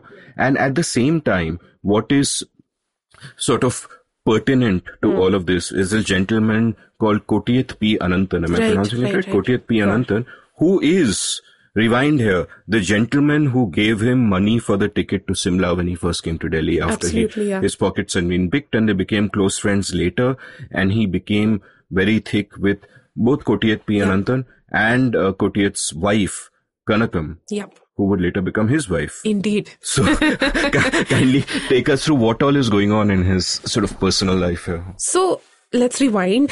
It is 1914. Kotiyat Ananthan turns out to be the guy who's helped him to get to Simla. Kotiyat Ananthan also encounters VP later and in a professional capacity. By later, I mean a few months later, right? Their friendship starts in 1914. Which makes it that much easier, I think, when you are an outside spectator to sort of have his personal life imbued with a lot of rather salacious hues, should I say. You know, because you can make jokes about him marrying his mentor's wife and stuff. But what I see here is... And she was only 5 years older than him. She was only 5 years older than him. VP was not somebody who was very keen to get married. He got married very reluctantly and under immense pressure from his mom. And most of us know that story when it comes to us as well. But he succumbed to parental pressure. He did the proper thing, got an arranged marriage. This woman's name was Sushila, and that is literally all that we know about her. We know that she came from the same village. We know that she came from quite a good family, was from the same caste. It was a marriage that did not work. And she is, of course, your great-grandmother as well. She is my great-grandmother. She is. I am descended from Sushila. And in fact, if Sushila hadn't gone on to have 2 children, it might have been like she never existed. I don't know what happened during that marriage or why it imploded. Strangely and even more bizarrely, neither does anyone else. There is no evidence of what happened. She left behind no letters, or if she did, they were destroyed. We don't know. She walked out, or seemingly walked out. Again, She disappeared. She disappeared. She left behind 2 kids. And 2 young kids. Like I said, my grandfather was 9, his brother was 7. And, you know, she had those 2 kids. It might have been like she didn't exist. VP would allow no mention of her ever again. His children asked repeatedly where their mother had gone. And he never told them. And they never stopped looking for their mother. They never stopped trying to find her. It impacted their lives for years, as understandably it would. What exactly transpired to actually destroy their marriage, I don't know. Nobody remembers her. Only Mrs. VP Menon that is remembered is Kanakam, right? So he met Kotiyat Ananthan and Kanakam 14, and they become firm friends, right? Kotiyat is years older than VP. And together, both Kanakam and Kotiyat represent the kind of people that VP is trying to be. Right? So they are aspirational. They live in circumstances of very comfortable wealth. Kotiyat likes his cigars. Kotiyat likes his pegs of whiskey.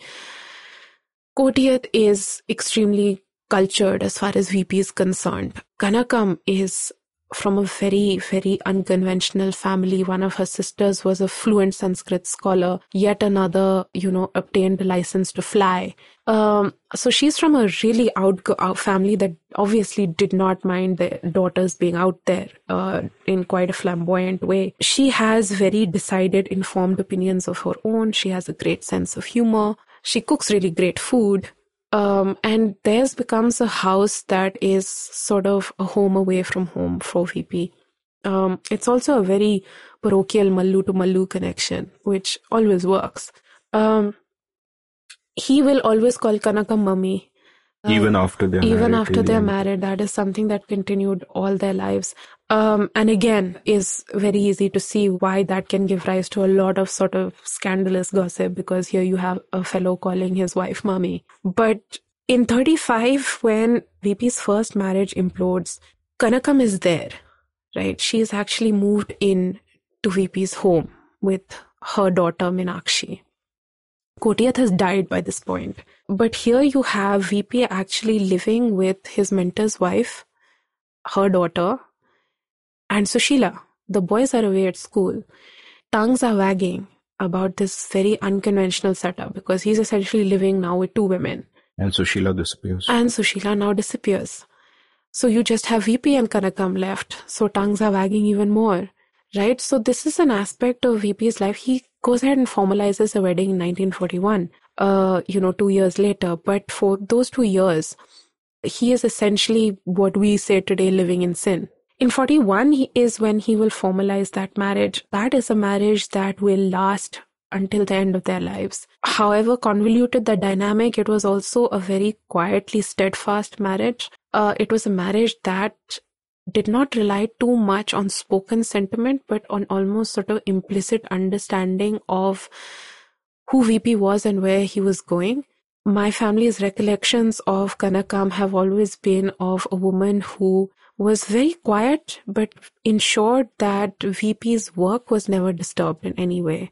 If he brought work home, for instance, she would insist that the house ran very smoothly around him, but he was not to be disturbed. Tea, coffee, food was sent in, he was not disturbed. So she essentially made him the center of life of the household, and essentially became the anchor that he was very obviously looking for. And I think that's one of the reasons why this was a marriage that worked. It was a marriage that was inevitably shrouded with a lot of scandal, a lot of which has persisted until today. In fact, when Wavell was viceroy, he noticed that VP wouldn't bring Kanakam to official receptions, and he generally just never brought her into public professional life. She remained very much at home. And Wavell would ask VP, why are you doing that? Bring her next time. And VP is slightly embarrassed that Wavell's noticed this. He tries to cover that up, but he says, okay, fine, if you want me to bring her, I will. And he does bring her to an official reception, and Wavell does the immense honor of actually introducing VP and Kanakam first to the guests of honor before proceeding to other equally much more important people in the room. Wavell was a kind man from all accounts. Wavell was a very kind man, and he was no politician, but he was a very kind, just man. VP liked him very much. He felt he was incredibly unsuited to India's political climate and politics, but a very just, fair man. But yes, his personal life has not been easy to write about as well, because I had to basically sit down and look at this man's life incredibly dispassionately. It's not always easy to talk about somebody who's related to you and also dissect instances of emotional cruelty that they're capable of, cruelty / stuntedness. Especially to his kids who are, one of them is your grandfather. Yeah. So it's not a subject that you can write about easily or approach easily. But at the same time, it was something that I felt needed to be done, because you need to present a portrait of a human being. VP Menon was capable of immense professional greatness, not so much in his private life. And that goes towards contributing one comprehensive human being. And I think both aspects were incredibly important to write about. I mean, the story of our history is a story of incredibly flawed men. Yeah. And there's a very nice domestic story in your book where you talk about how, he's at this lunch meeting and he's formulated the Menon plan. And it has to be done in 4 hours. The draft has to be, sent off. And he hasn't had breakfast and it's lunchtime, but there's no time for lunch. So he takes his cronies and quickly goes home, where Kanakam asks him, do you want to have lunch? And he says, no, I can't, no time. And then she sulks and says, okay, I won't have lunch either. And she goes off. Yeah, because this was also a point when VP was getting a lot of hate mail. Yeah. Which also struck me. This is the 1940s. There is no Twitter. He is getting hate mail. He's getting hate mail. He's getting death threats. And Kanakam's taken a lot of this in her stride. But the fact that, he's been held up at work and he's for the first time in years forgotten to phone her up and tell her he won't be home for lunch and if he will eat or not. Because he has to draft the plan which will change India forever. Yeah, because he has. Right? So, but then she's pissed off, because she thinks, why didn't you call me? And, he's standing there and he's wondering, do I go to pacify her or do I write the plan that's going to change history? What do I do? He writes a plan. So he writes the plan that changes history. Fabulous. Yeah, so let's get back from the personal life now to sort of historical narrative. And let's get into the 1940s. Right. This is where things are really heating up. Britain has gone to war and the Indian politicians are pissed off because Linlithgow just unilaterally announced that India has joined the Second World War. And the Congress makes a series of blunders here. And what's also happening here, and it's also fascinating to see that unfold in the book, is that VP is getting closer and closer looks at key protagonists of our independence like Nehru and Patel, and over time getting to know them a little better at the same time as Jinnah becomes a stranger to him. Yeah. Again. And he's not entirely approving of everything that the Congress is doing. Tell me a little bit about this period. I think it's inevitable that he would, during the process that he was going through, get a closer insight into the personalities of the men who were shaping India's politics at that point. And he was getting a close look at both sides of the divide, right? So he was getting a close look at the League, at the Congress, as well as the princely states, right? So the late 1930s is also when he drafts the prototype of the instrument of accession that he and Sardar Patel are going to use a decade later. He is also seeing princes backing away from federation. He is now also watching the Congress threatening to resign its ministries. He doesn't approve of that idea at all. He feels that that's a stupid idea.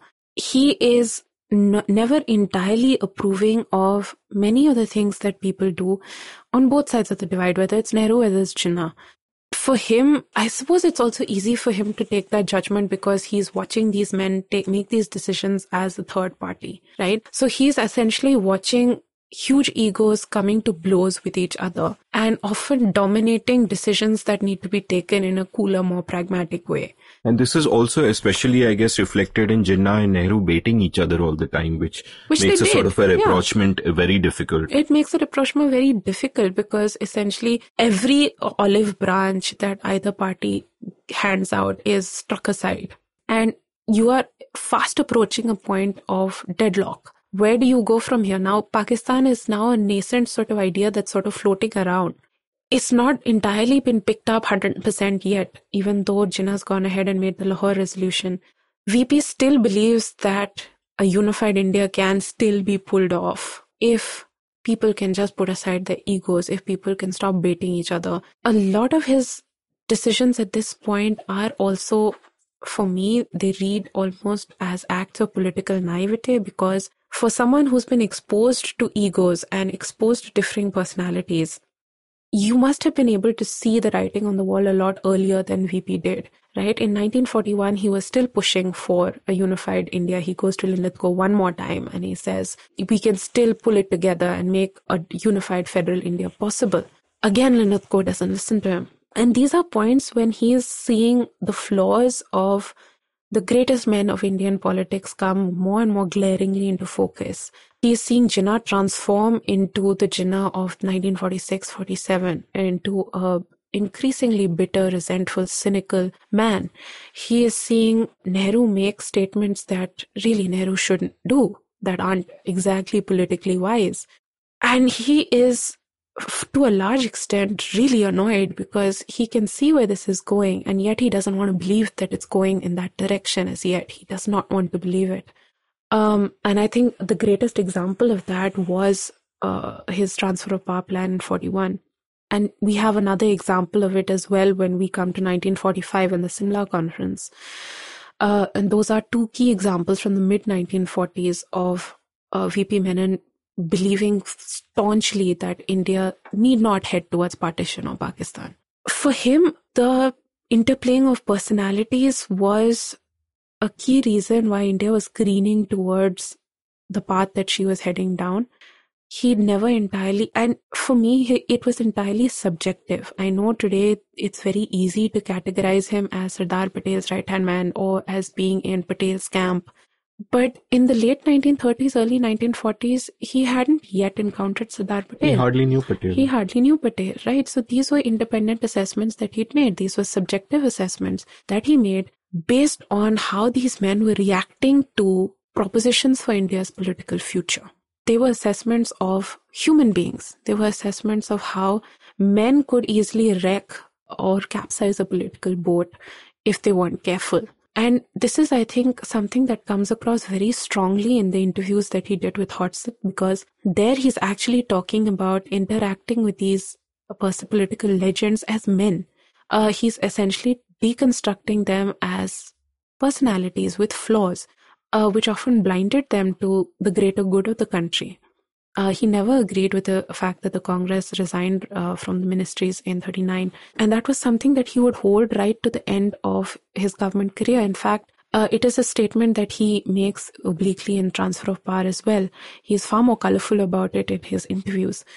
But it was something he kept his mouth shut about until he absolutely could give free rein to his tongue. It was important for me to see that he didn't actually hold these people in awe.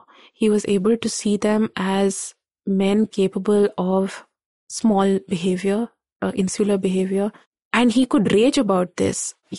In fact, when Linlithgow sent 3 emissaries to the princely states in 1937, he would get really annoyed with that because he said that's the first step towards actually making federation fall through. You are essentially sending these men, who are Englishmen, to princely states to tell them, look, essentially your days are numbered here. We are going to be leaving and this is going to be your future. He didn't agree with that at all. He didn't feel like it should have been done.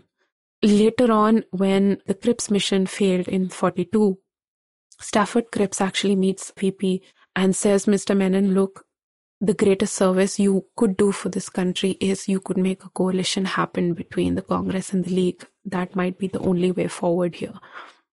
And those become words that actually push him towards setting up the Simla Conference.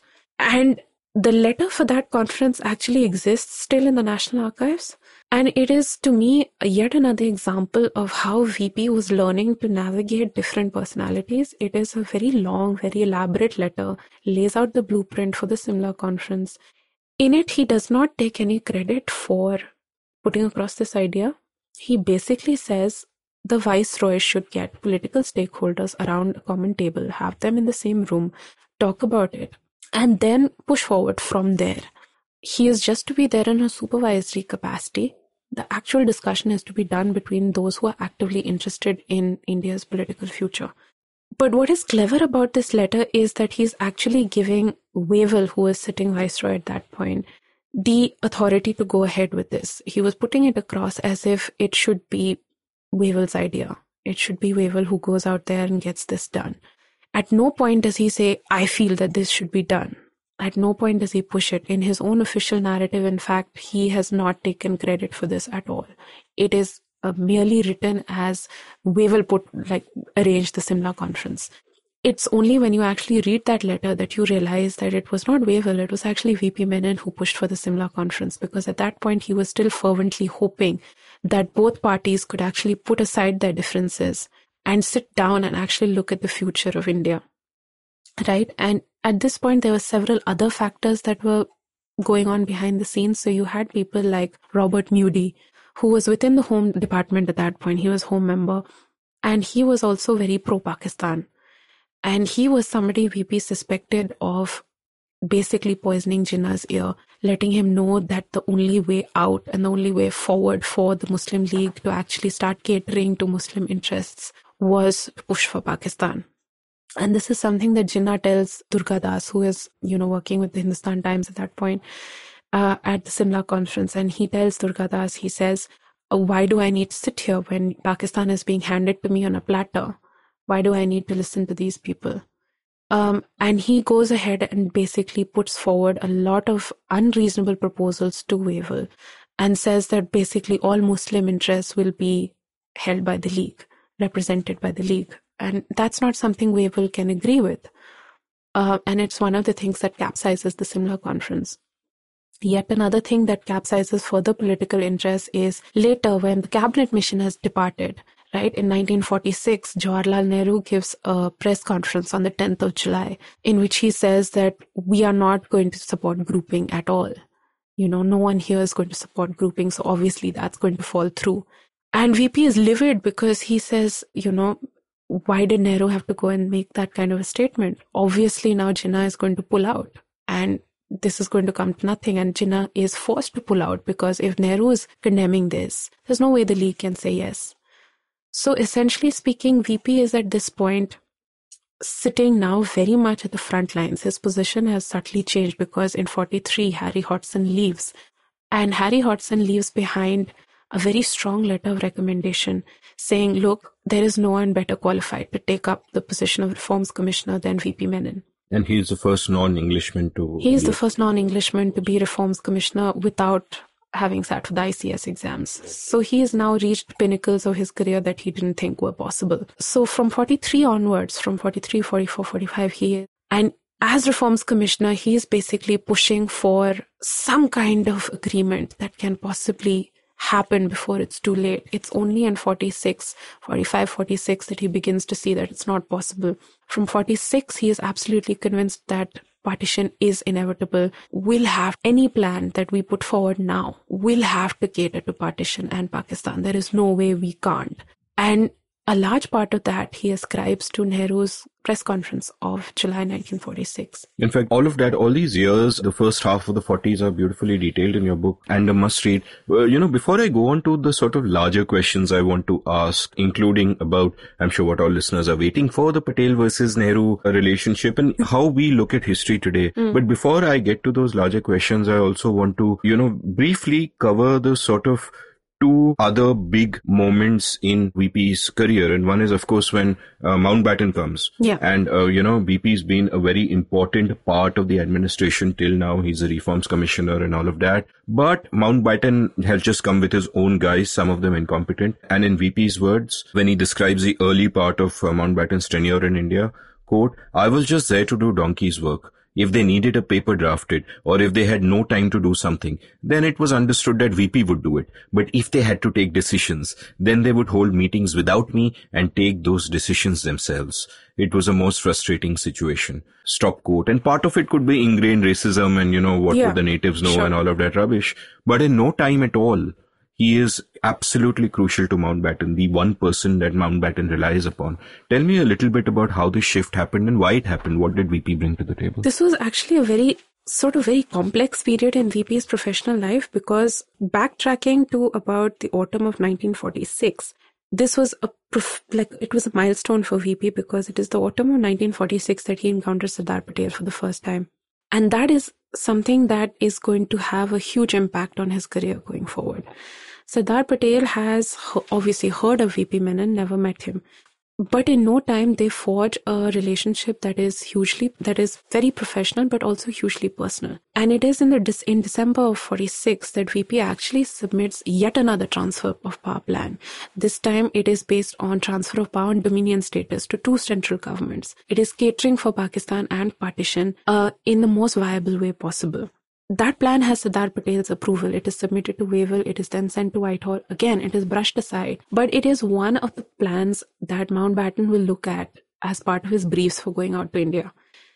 Mountbatten comes with a reputation that precedes him. He is incredibly flashy. He loves the limelight. He is somebody who believes that he's basically sent there as somebody who can do this single-handedly. He comes with a hand-core group of English officials whom he feels can basically steer the country towards transfer of power, and they can basically, see to this in a bloodless way and get out of there as soon as possible. And as yet, it might be remembered that the transfer of power date is still 1948. It's not come up to 1947 as yet. So Mountbatten basically comes out, and VP is not consulted about any of the Mountbatten meets with various political stakeholders, puts together what is now known as Plan Balkan, which was essentially transferring power on a completely voluntary basis. It was essentially leaving the accession to a dominion of India on a voluntary basis. And it was leaving the door open for princely states to do as they pleased. So you could have 500 independent countries coming you up. could have 500 independent countries coming up within the country. This was the plan that was sent ahead to Whitehall. This was the plan that VP says was never shown to him. And it was a plan that VP knew was being made. He was just never shown the final draft. And that is one of the last straws for VP. He threatens to resign. Edwina Mountbatten steps in at this point and she calls him up and she says, "Are you okay? What's wrong?" And he says, "Madam, you've got a sitting reforms commissioner and a constitutional advisor also in me. And I'm not being allowed to do my job. So it might be best if I just step down." So she says, "You know what, just relax. I'll speak to Dicky," which is Mountbatten's pet name. And she does speak to Dicky. And, he's called up, VP's then called up to Simla in the May of 1947. And it's actually May of 1947 that both the transfer of power movement gets a huge impetus with his presence, because it is now that he actually puts forward his own plan for the transfer of power that he's been putting forward so unsuccessfully for the last few years. He now puts across what will become the Menon Plan. And that is, again, catering to transfer of power and dominion status. It's dealing with the partition of Bengal and Punjab as well. And it is the plan that has the approval of Sardar. And he didn't outrightly tell Mountbatten that he's got the approval of Sardar, but he basically said that he knew the Congress would carry it through. Mountbatten here says, "Okay, look, Nehru is coming up with Krishna Menon. Why don't you go and tell him about this plan? See what he has to say." And VP goes to Nehru, and this is a point where things become incredibly embarrassing for VP, because he knows that a plan has gone ahead to Whitehall. He's been instructed by Mountbatten not to let Nehru know about Plan Balkan. So he goes to Nehru, he basically outlines the Menon Plan. Nehru accepts the Menon Plan, and VP knew he would accept it, because if Sardar had accepted it, there was an excellent chance that Nehru would accept it as well, which Nehru did. The only thing was, Nehru didn't know the Plan Balkan had gone ahead. Plan Balkan came back, a couple of days later. It had some changes to it. The quality and quantity of those changes remained disputed as to what extent they were modified. But the revised plan was shown to Nehru by Mountbatten, because Mountbatten had a hunch that Nehru might not like it. Nehru did not like it. In fact, Nehru freaked out about it. And Nehru was understandably in a complete rage, because his reforms commissioner and constitutional advisor had given him another plan altogether. This was some other plan that was threatening to basically balkanize India. And he didn't know what the hell was going on. So he called VP the next morning and basically lost his temper at VP and on a grand scale. And VP is basically standing there, having to listen to Nehru rage at him. He doesn't know that Plan Balkan has been shown to Nehru. So he's having to defend something that he knows is untrue. And he knew everything that he was saying would sound untrue. And on his tapes to Harry Hodgson, he says that, and his voice is very resigned when he says it. He says, "I don't blame Panditji." There he was understandably upset with the reforms commissioner, who was seeming to not know about any plan that had gone ahead. How could his reforms commissioner not know? How is that even possible? So obviously it looked like I was telling lies when I wasn't, right? So, this was a point when for VP, it started the downturn of his relationship with Nehru. Nehru would never fully 100% trust VP after that. And I think for many reasons, VP didn't really blame Nehru for that particular episode alone, because it was understandable for Jawaharlal Nehru to be completely infuriated by the fact that here were two different plans being shown to him, and a reforms commissioner who was pretending, it seemed to Nehru, that he didn't know anything about it. And it was a point where, admittedly, VP had submitted what became the Menon Plan, but it also was a point where his relationship with Nehru took a straight nosedive. And while reading the book, one very interesting thing struck me, that for his entire career, VP is working with the British Empire. Right. He's very much part of the British Empire, and at certain points in time, all of these politicians who are our founders and who will be his colleagues later on in time, Nehru, Patel, and so on, are almost adversaries in different contexts, depending on how you look at it. And then he switches from sort of working with the empire, which is the force that they're fighting, to actually working with them. Yeah. And it happens really smoothly. Yeah. Like, of course, while he's reforms commissioner with Wavell and later with Mountbatten, he also becomes close to Sardar Patel Right. and, because he admires his practicality and so on, and all of that is happening. And here the double role almost becomes formalized when Patel asks him to join the States Department. Right. Tell me a little bit about, what that was like, because this is now sort of a crazy challenge. In fact, the challenge, of course, is to bring all the princes into the union. Yeah.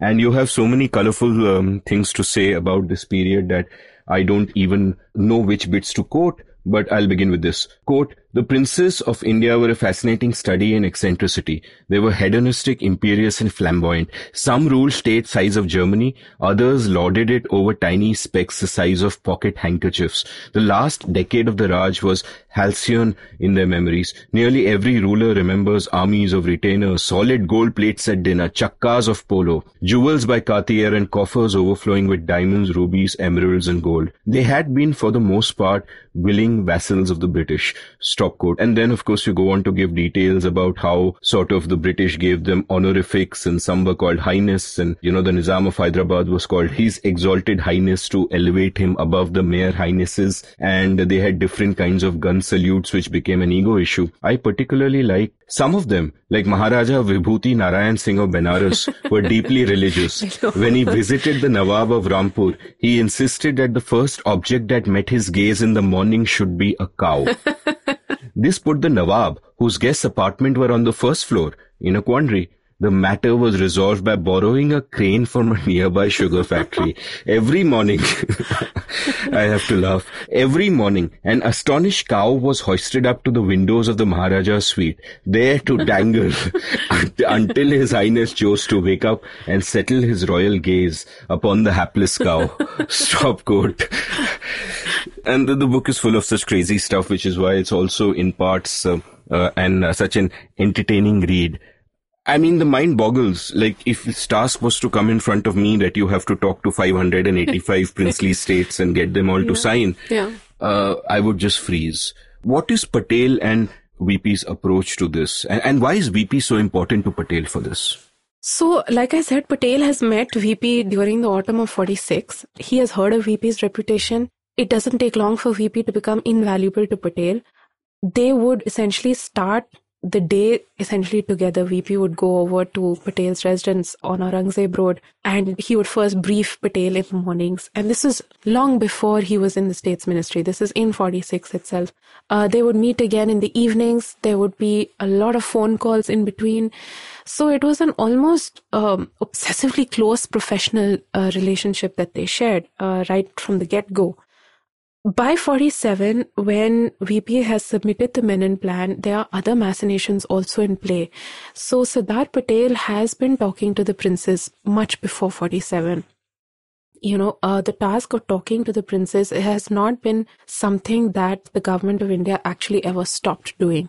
The Chamber of Princes has been incredibly influential in trying to put across its views to where they wanted their royal houses to be. And these are houses that trace their lineage back to Vedic eras, to the sun and the moon, to various outlandish ideas in order to legitimize their sovereignty. But Patel has been deploying a method of personal diplomacy also. There have been lunches with various princes. There have been, dinner receptions, ways in which he could essentially woo them out of official settings. Gopalaswamy Iyengar was incredibly influential there as well. In the beginning of 47, for instance, when the States Negotiating Committee, which was the first step towards an official states ministry, the negotiating committee actually sat down between February and March before Clement Attlee's declaration that Mountbatten would be coming out and India would be independent. And the States Negotiating Committee's job was to sit down with major royal houses and essentially start discussing the way forward once paramountcy lapsed. Now, Sardar Patel actually, the transcripts of those are available in the Gopalaswamy Iyengar papers in Teen Murti. And it's a fascinating read because essentially speaking, these are acrimonious discussions, right? Some of them, like there was a dinner on 31st of January 1947 at Bikaner House. And that was a fairly cordial dinner. Nehru was there, Patel, Iyengar, major princes, Bikaner, Baroda, C.P. Ramaswamy Iyer from Travancore, And it was a fairly cordial dinner. Princess essentially had a few concerns about where the future was heading. Jawaharlal Nehru was very clear when he said, look, we want to talk to you. We want to essentially listen to what you have to say and then take the future forward as it unfolds. The minutes of the negotiating committee read very differently, right? So you have the principal proponents like Hamidullah Khan, who was the Nawab of Bhopal and the sitting chancellor of the Chamber of Princes. Hamidullah Khan was no fan of the lapse of paramountcy. And he was even less a fan of an idea for a states ministry. And he actually was trying to prevent a lot of his brethren from joining an independent union of India. He felt that they should basically stand independently. Sardar Patel actually says something that I found quite significant. He says, to the extent to which you hand over your powers, there will be no question of taking over your powers. Which is basically saying if you don't hand over your powers, we take it away, so deal with it. Essentially, right? So he's basically made his intentions very clear. So he's deploying set tactic, personal charm, as well as implicit threats. The carrots and the sticks. The carrot and the stick. You come with us, you will get your privy purses, we'll look after you. Yeah.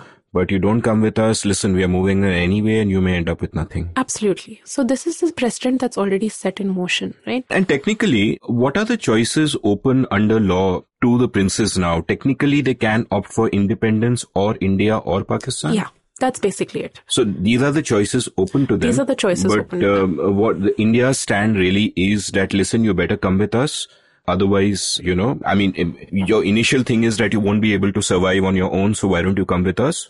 But if you don't come with us, it's going to happen anyway. There are several layers here as well, because the British did have independent treaties with these princely states as well, right? So when you were basically moving towards partition and you were moving towards a set transfer of power, you basically had a lot of councils, a lot of committees that were set up to oversee this. One of them was Expert Committee number 9 on Foreign Relations, which the sole job of which was to deconstruct where British legal treaties with these princely states stood, how many of these clauses would carry over after independence, right? So that was one aspect that was continuing. VP Menon's overall task with the Ministry of States was, the mandate was very different. The mandate was a driving force to basically present independent India as a stable, cohesive unit, right? So there were states that were going to give trouble, which was strategically, for instance, on the borders with Pakistan.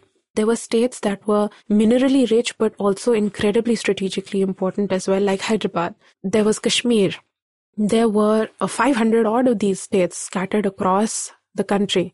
The driving force for VP would be to not let the country dissolve into complete chaos after transfer of power had been effected and partition had been carried out, because you could actually send international perception either way, right? He didn't want... Yeah, and this is something that he alludes to quite frequently. If you read the story of the integration of the states, it's a sentence that keeps coming back in every other chapter, that they did not want India to be portrayed as anything else other than a stable, solid unit of governance. And for those reasons, integration was very important. Anyway, that was much later in the future. In June 1947, Sardar Patel basically calls VP and says, we're thinking of setting up a Ministry of States. I'm going to be Minister of States. I want you to be my deputy. And this is a shocker for VP because he's been working for years now. He wants a break. He wants to be transferred to governor of a province where he can earn a bit more money and relax a little bit. But here is Sardar insisting that, look, I want you. I don't want anyone else. And by this point, they are more friends than they are professional allies. And VP at this point knows the procedures, knows how to draft law, knows all the princes. Yes. And knows the realpolitik of how to talk to whom and to get things done and to get people at a table together to agree on stuff. Absolutely. So he's key. He's key, which is what Sardar Patel sees. What VP sees, which I found rather touching, was the fact that the first thing he thought about, apart from being really exhausted, was the fact that this would be the first time that he would actually be working with Sardar Patel. He had been Sardar Patel's sort of key man, but this would actually see them working together. And he kept thinking, what if this impaired their friendship, right? And I found that a really refreshingly honest sort of think about at this juncture, right? You're being handed a position of immense and key power. And that's literally the first thing that comes to your mind. What if it affects our friendship down the line, right? What if we can't work together? What if we are people who have very different ways of functioning and we don't really get along?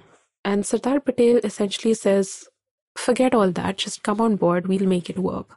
And so that happens in June, but he can't take over as yet because he's still constitutional advisor. He has to see those duties through first.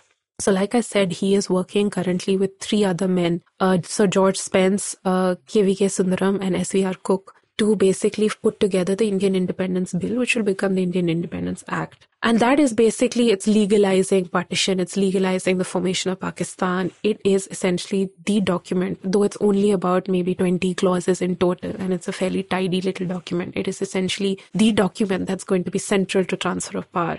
And like I said earlier, these were 4 men, and they were basically given the task of dismantling British rule in a matter of weeks, right? So he had to first finish this task. In July 1947, he joins the Ministry of States. As secretary, he takes over on the 5th of July. And his brain has to automatically shift gears because now you're thinking not just of transfer of power, but you're also thinking of accession, right? This accession is a subject that's, like I said, been talked about for a while now.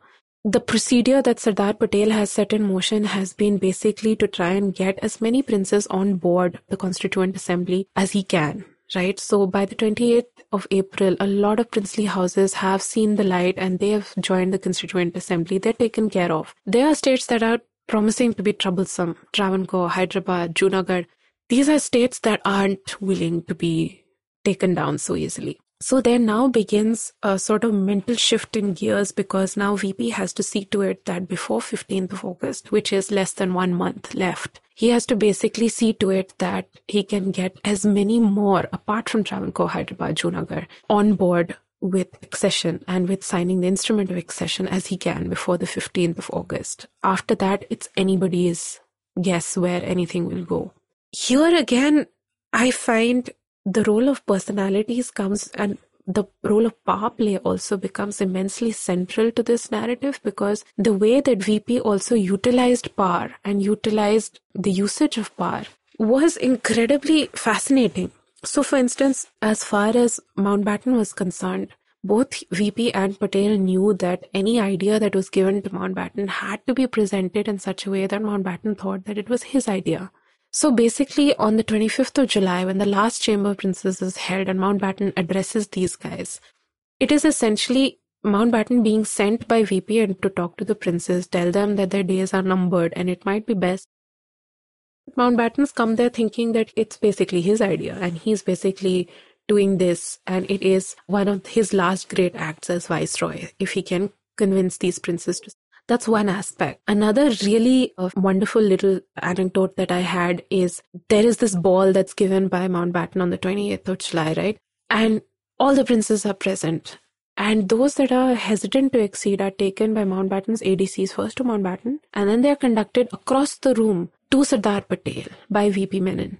And it is almost naked display of the flowchart of power, how power is being distributed and actually who in the room holds power. Right?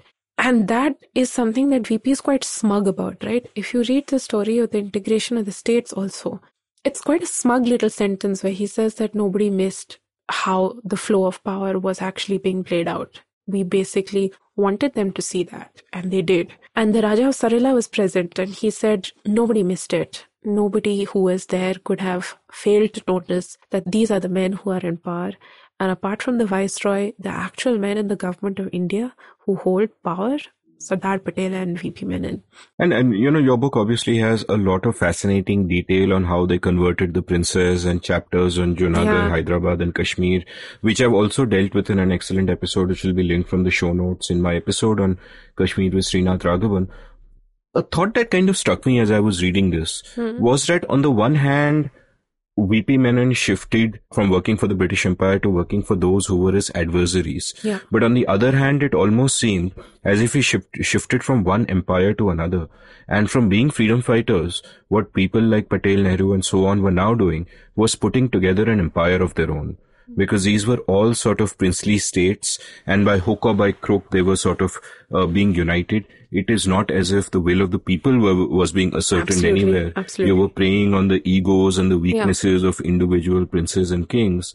And one thing that you have pointed out in your book that Patel and Menon were very specific about is that whatever promises we make to these people, whatever agreements we make for why they agree to join the union, we must honor them. You even point out arguments that Patel had to that effect with Nehru, who didn't really care so much about it. Absolutely. And in the end, India did betray them all, didn't it? Decades later, yes, India did. What I really want to point out is that at this point, after independence actually takes place on the 15th of August, we see a shift from accession to integration. And those are two very different processes that VP is involved with. Now it's no longer about whether or not you get princes to sign the dotted line, but it just becomes nakedly about they have to sign on the dotted line. And now is when you actually get to see how he uses Sardar Patel's own tactics. He's seen Sardar Patel deploy a mix of personal as well as hard ruthlessness whenever it was required. These are the same tactics that VP will use later on as well. In fact, the process of actual integration starts with Odisha and Chhattisgarh. And you point out interestingly how VP's tactical plan is he'll go to Orissa first himself. Yeah. And if he fails, Sardar Patel will come. Right. Because that's his whole good cop, bad cop kind of tactic. Yeah. And Sardar Patel says, no, let's go together. Yeah. And they somehow make it work. They somehow do make it work. And you see Sardar Patel taking a definite backseat and letting VP do the work, right? Because they have to go to Nagpur the next day. And they have a limited amount of time in which they can get a number of princes in that room to be okay with the fact that this is good, that a merger is going to happen. And Sardar Patel also having health issues. He's has literally two heart attacks during this time. One that kind of incapacitates him and the other which eventually. Absolutely. In fact, when VP was basically carrying this out, Sardar Patel was sitting on a train and basically waiting for VP to finish up and join him on board the train. So essentially, these machinations were done by VP, right? So he basically met these princes, and they were princes that had bickered among each other for the longest period of time. And he actually had to single out one particular ruler, the Maharaja Dhankanal, and basically tell him, look, and Dhankanal was not a popular ruler. He'd been thrown out of his own state twice, and he hadn't been yet reinstated. And VP tells him, look, we'll give you special privileges. In return for that, what you have to go and do is unite your brother rulers, tell them to sign on the dotted line and be okay with this. If you can do that, we'll make this work for you. So it was a sort of, I'll scratch your back if you scratch mine, right? And it worked. But you see, the primary motivation for the integration of Orissa and Chhattisgarh was Hyderabad and the trouble that was brewing in Hyderabad. So VP had heard that the Nizam spies were essentially wanting to abduct the boy king of Bastar, which was incredibly mineral rich, but also adjacent between Hyderabad and Odisha and Chhattisgarh. And if that happened, then trouble that was simmering in Hyderabad would spill over into Odisha and Chhattisgarh. So basically, that becomes a sort of driving factor for him to go to Odisha first before they go anywhere else. That is why Odisha and Chhattisgarh is chosen. So essentially speaking, a lot of what is driving the integration process is a desire to stitch together the country into one cohesive fabric and do it as strategically as possible. Some of the stuff that I've had to actually leave out in my book, because otherwise I can't talk about 565 states. But what I noticed while I was writing this book was it was driven by that strategy so implicitly that Sardar Patel, for instance, didn't want to at that point look at states like Tripura or Cooch Behar. These were smaller states. While the threat of Pakistan was certainly imminent, particularly from the east, Sardar Patel essentially felt that if these were states where it could be put off until it absolutely had to be done, let it simmer for a while. We have to deal with states that constitute the core of the country first and stitch together as much as we can first before dealing with smaller, possibly less significant states. And for much of it, as I've said, Sardar Patel was not doing so well health-wise. Much of the legwork, in fact, all of the legwork was done by VP. And we talk about Kashmir, Hyderabad and Junagadh because they're the easiest to talk about, they're the most controversial to talk about, and they're very richly told histories as well. But essentially speaking, for me, what was fascinating was you had to deal with 500-odd rulers. You had to get 500 different houses on board, by hook or by crook, as you said. You had to deploy a mixture of charm, ruthlessness, plain threatening, to get them to sign on the dotted line. There were people who refused to see the light. The Maharaja of Indore, for instance, just refused to sign. A delegation of princes went to meet him to tell him, look, you have to sign. There is no way out of this. And he refuses to listen to them. They're sitting in the drawing room in his home. And he comes out of an antechamber facing the drawing room and he looks at them and basically goes up the stairs in silence. And he's basically written several letters to VP and Patel demanding to know what Pakistan's terms for accession is. Can you look at those? And Patel and VP refuse to humor this. And several days later, right before the transfer of power takes place, VP gets a manila envelope in which Holkar has essentially signed the instrument of accession and sent it, just with no covering letter, nothing. It's just been sent ahead. And you said VP was damn confused. For a few hours, he didn't know. He didn't know who this was, where this had come from. He didn't know. Random letters. Yeah. No, it's also very interesting, and I won't dwell upon it. I'll just ask listeners to go and buy the book and read about it. But, little tactical details of how individuals, princes were brought into sway. For example, Manipur, where the king of Manipur fell in love with this young actress. But she spurned him, so he had her abducted and kept in the palace overnight. And the next day she marches to him, obviously angry that she's just been raped, and demands that he marry her. At which point the Maharani gets to hear of it. And has hysterics herself. And this becomes a public scandal, which suits VP and Sardar Patel very well, because then they use it as leverage to make the dude sign. And, so all these other local factors, what is the timing that you pick and all of that coming into play. What is also, we are recording this on Feb 17th, and obviously 3-4 days ago, there was this big controversy that broke about Patel and Nehru, and did Nehru sort of include Patel in his first cabinet or not?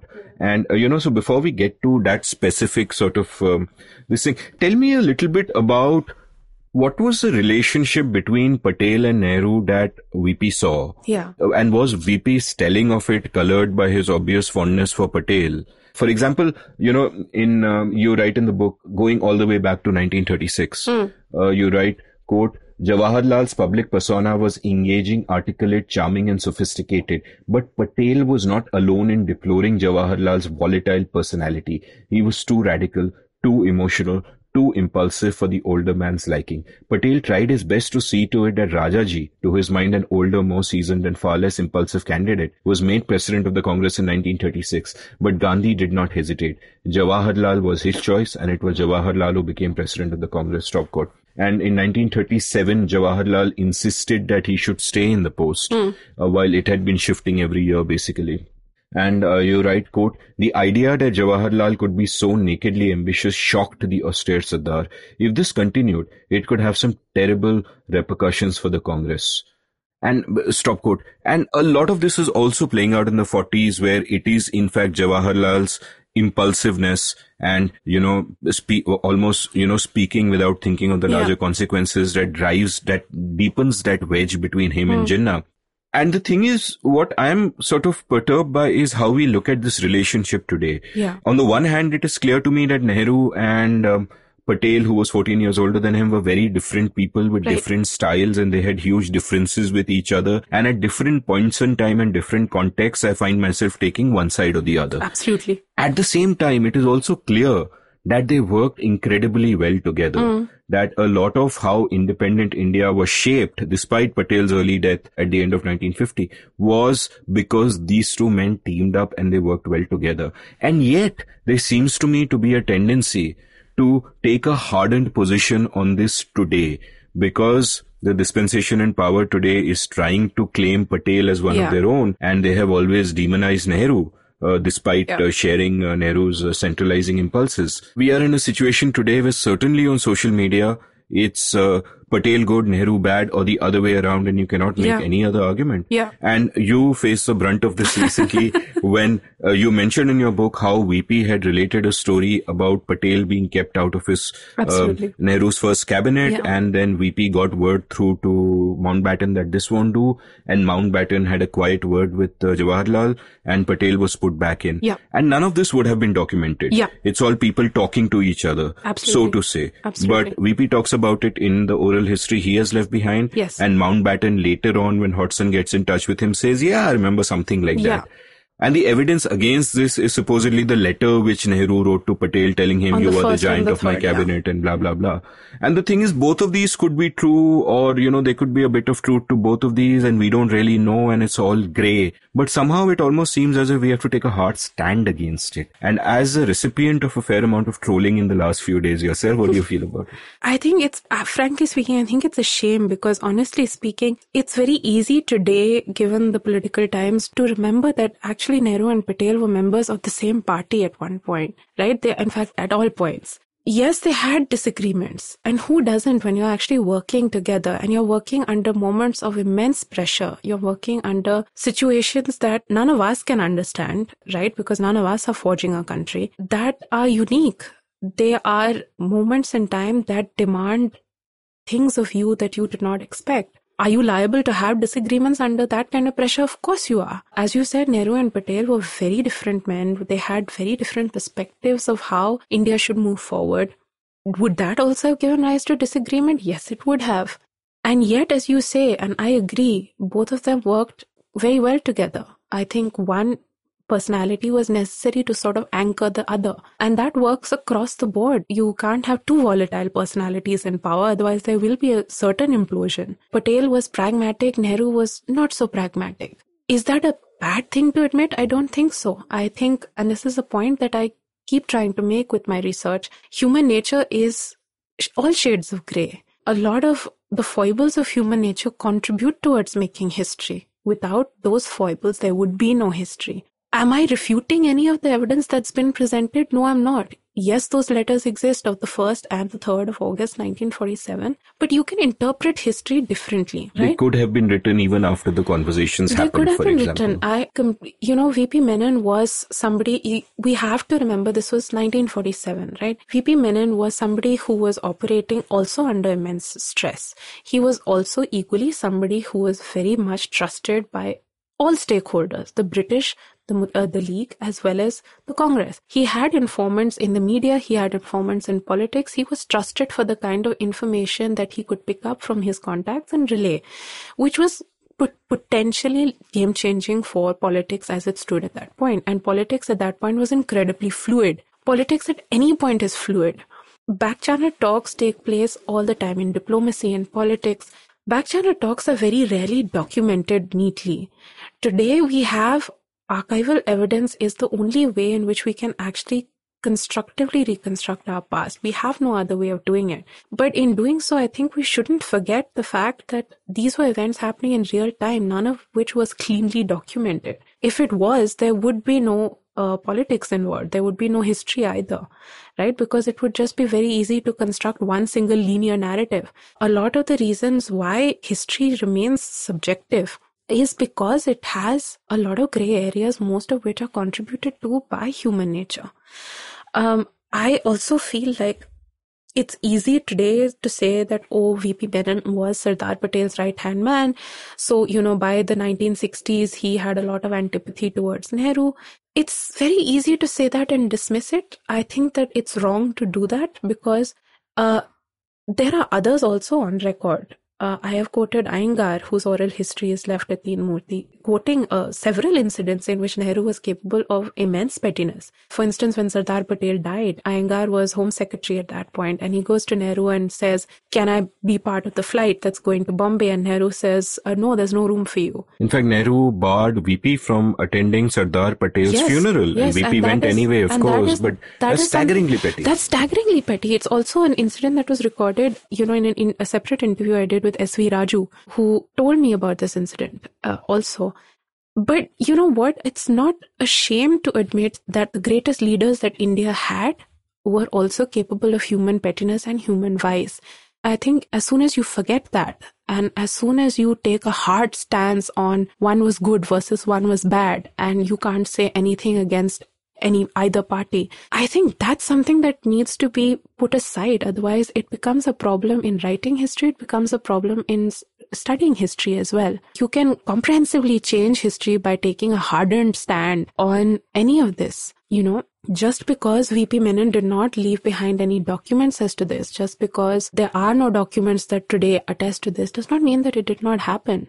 Very rarely is politics so neatly documented. Do we ignore oral history so much? I think we do. I think that's something that needs to be looked at more closely. We tend to rely heavily on letters, on correspondence diaries. We tend to not take into account oral history. I like oral history simply because when a person is recounting a memory, a person is then talking about it completely free of any, constraints that might be holding him back. They're not crafting a sentence and all no, of that. They're not, they're because just talking. These are people who've left government service, right? They've got nothing to prove and nothing to lose and nothing to gain equally, right? So their memories will be that much more unadulterated by constraint, right? They were speaking freely. It's all right to admit that Nehru had pettiness and spite. It's equally all right to talk about the foibles of any of the great political leaders we've had. We need to start looking at oral history as an important primary source when we're writing history, rather than dismissing it as mere hearsay or gossip, or indeed dismissing it as rumors. A country could be made or broken on the whim of a rumor in those days. Even in these days, you hear the slightest rumor at the highest channels. Action will be taken based on the veracity of those rumors and the veracity of the person who's bringing those so-called rumors to you. So information in real time played a key role in politics and still does in politics and diplomacy. I think we shouldn't forget that. Oral history as well as real-time information are both key factors in constructing a history of our past. And one of the interesting things to remember is that in all the histories I have read of that period, and indeed in your book and the episode I did on Kashmir with Srinath Raghavan, one thing that comes through is that much as a Hindu right today is trying to, co-opt Patel into their pantheon, which is funny because he banned the RSS. The thing is, on the issue of Kashmir, Patel was the one guy who was actually happy to do a plebiscite there, who was happy to consider the practical option of let the Muslim majority parts, including the Valley of Kashmir, go to Pakistan. Absolutely. All of those were on the table for him. It was actually Nehru who put his foot down and who prevented sort of that from happening, which your book talks about, which Srinath has spoken about, which is there in the histories. It's there in the histories as well, There's so much that is there in history that has been recorded. The controversy over the date of the signing of the Instrument of Accession in Kashmir, which is also a subject I've talked about in the book. I have also talked about VP's own stand of what should have happened in Kashmir, where he differed very greatly from what actually happened, right? And he's the man who took the flight, went to Hari Singh, got the, coaxed rather the signature out of him, flew back, and then India could send in the... Absolutely. And yet his stand was, we didn't give them a plebiscite and we should have. And that's one area in which I think I have great regrets, because I feel that we owed them a plebiscite. We didn't give that to them. And that I think is raw honesty, which should be commended, honestly speaking. And I agree with him on that. And also, I can't help repeating that it does seem to me that, we quickly cobbled together an empire, sort of reassembled the empire of the British Empire, and made a lot of false promises along the way, including to Kashmir and including to various other princely states. That is something also that VP and Patel have been accused of, that they betrayed the princes, they took their legitimacy, they took away their sovereignty, and they basically left them with nothing.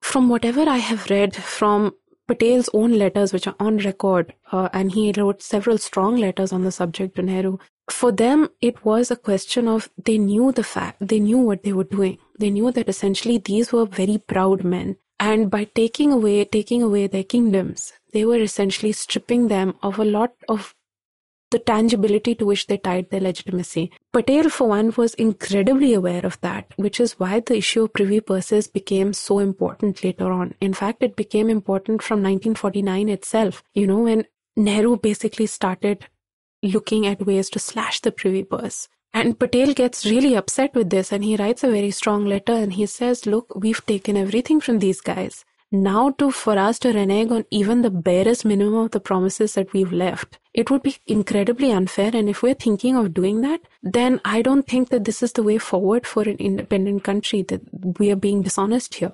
And it's important to remember that these were men who acted with a view to bringing the country together, yes, but also knew exactly what they were doing when they were interacting with these rulers. They saw them also as humans, and they knew that they were stripping them of whatever they had been associated with. And Nehru, in this regard, going against the core tenet of Gandhianism, according to me, was, just thinking of the ends and not the means. Yeah. And, to lie to someone and then to cheat them out of something is not how you sort of. And yet there was a very concerted movement brought about by Nehru to actually start with the slashing of the privy purses. And this was something that Patel got wind of, and Patel didn't like that at all.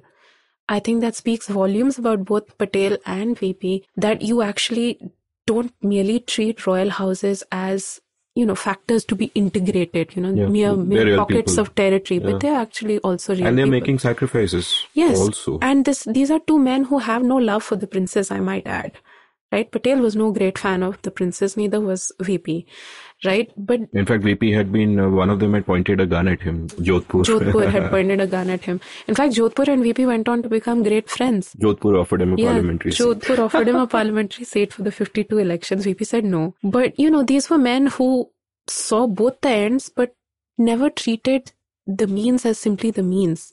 The means were also humans. It was important to act honorably. It was important to act honorably. Though some could argue that there was a lot of implicit coercion and threats. Of course there was. In fact, I've admitted that as well. There was more than implicit coercion, and there was more than implicit manipulation and machination. But at the end of the day, for these guys, this was the job that had to be done. And that was how you basically had to get it done, by whatever means were possible. Even when it comes to Hyderabad, VP's own words are, you can say whatever you want, but I still think that it was necessary to do what we did in Hyderabad.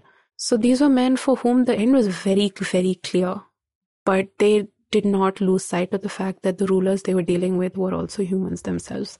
Absolutely. And your book, of course, details all this out very well, and then it goes on to sort of the post-Patel career. Right. VP, where he's first a governor somewhere, and in Orissa, in Orissa for a couple of months, and then he's part of the Finance Planning Commission, right. And then he moves on, and later he joins the Swatantra Party, and so on and so forth. And then he dies in the mid-60s. I'll just recommend that people read your book because it's an important part of your history, and also sort of give me insight into how an individual can carry so much import. Yeah. Like reading your book, looking at all the things that VP Menon did, especially in that period of time where Patel was ill or incapacitated or couldn't handle it. It's very hard for me to imagine what this nation would look like today if VP Menon wasn't there. Do you believe in the great man theory of history? Carlyle's whole thing that great men shape history, or would you say that the currents of history are all sort of going in whatever direction they are and men just happen to be where they are?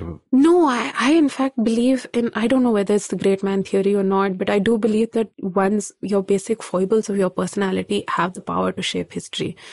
So basically, actions that are driven by your ego or your personality have the power to change the course of events. Nations have gone to war for less, So there is one particular sentence in my book where I basically talk about, Patel has died and VP is reflecting on the death of Patel, and he says that thank God essentially that integration happened while Sardar was alive, right? I think that is a huge testament to the fact that the integration of this country could not have been possible without Sardar Patel. I think VP certainly believed that Sardar Patel was a great man.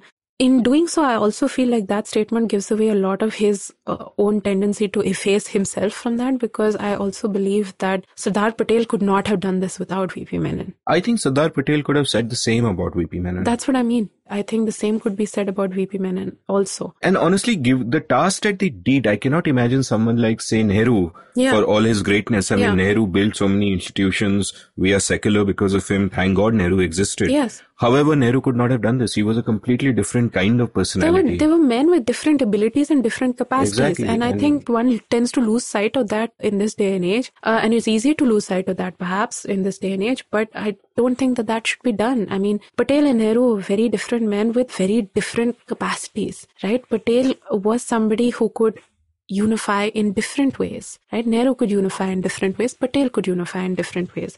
Patel was incredibly pragmatic. His vision for the future was crystal clear, and he knew exactly how to go about it as well. Nehru was far more emotionally driven. He was somebody who was incredibly sensitive as well. He was erudite, articulate, all of that. And certainly India needed somebody who was both eloquent, articulate, and erudite given where she was going. But India also needed somebody who was capable of very firm decisions and very cool-headed decisions, which Nehru was not capable of, but Sardar was. In that sense of the word, I think he was a great deputy to have, because you need someone like that to balance you out. It does not necessarily mean that it's a bad thing. I think it's a very necessary thing to have somebody to anchor you and hold you down and ground you. Sardar Patel was a very grounded, pragmatic man. We tend to lose sight of that now, because it's easy, as you said, to get lost in binaries. History was never a binary. For me, it's not a binary. It's a very complex web and it's a very crazy sort of patchwork of intersecting personalities.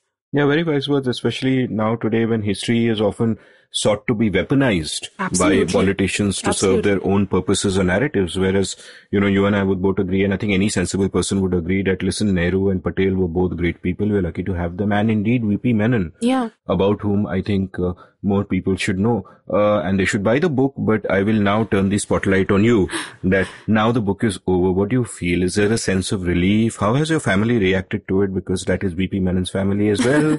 And what's up next? Well, I at the moment feel nothing but absolute exhaustion, because this has been the last 5 years of my life has gone into writing and researching this book. So I feel sort of empty almost, like I've actually put out this work out there. I'm now talking about it, which for me, it's always been easier to write rather than actually talk about it. But, even when you put down V.P. Menon's words in the barest of the minimum words, it's still an inspirational story. It's still a story you want to listen to. I mean, this is a kid who dropped out of matriculate and burnt his freaking school at 13 and ran away to work in a coal mine and went from there to sell towels on the streets of Bombay. Yeah.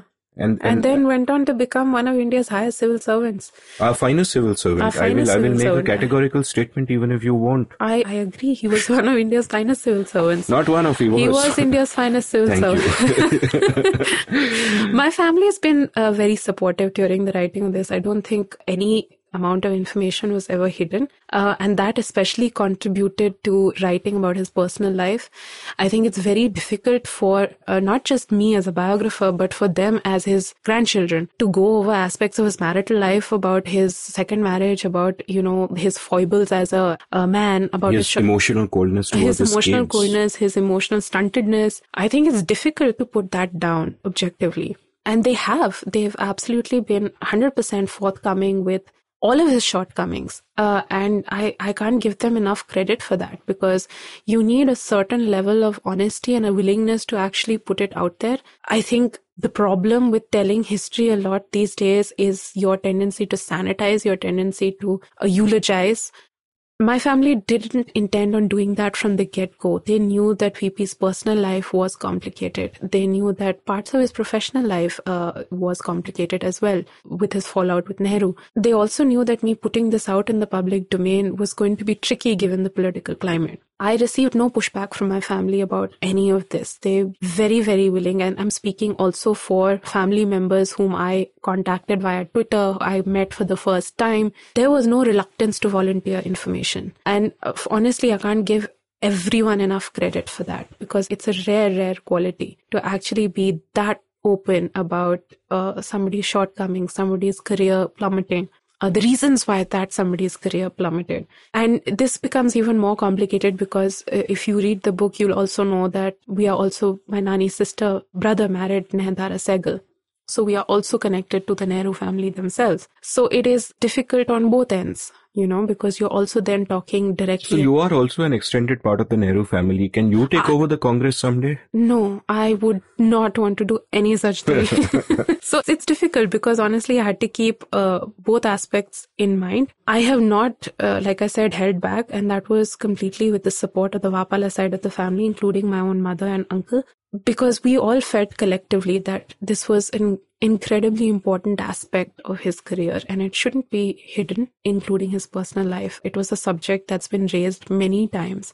Also, I feel that the objective of a good biography is to try and marry the public and personal life well. If you can do that, and if you can present a good comprehensive, or as comprehensive as you can make it, portrait of a personality against the backdrop of the life and times in which he lived, I think then you've succeeded as a biographer, and I can only hope I've managed to do that with this book. No, you absolutely managed to do that. And I think what a good book of history should also do is deepen one's understanding of both history and human nature. Yeah. And your book certainly does that. So thank you so much for sparing more than 3 hours in the studio. This must be another reason you're exhausted, right? First 5 years of writing and then ready talk on a podcast for 3 hours. Well, I've talked on several forums before this, not for 3 hours, I'll admit, but I have talked a lot about the subject. So getting used to talking about VP. I'm getting kind of excited about talking about VP too. Thank you so much for coming on the show. Thank you for having me.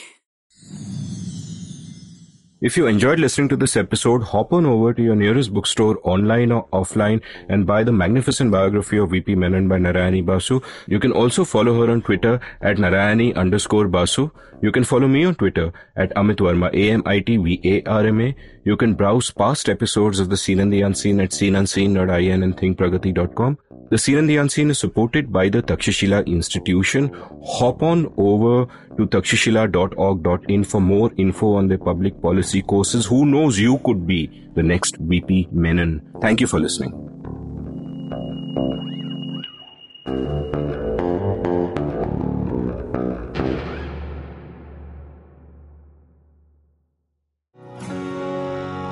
Did you enjoy this episode of The Seen and the Unseen? If so, would you like to support the production of the show? You can go over to seenunseen.in/support and contribute any amount you like to keep this podcast alive and kicking. Thank you.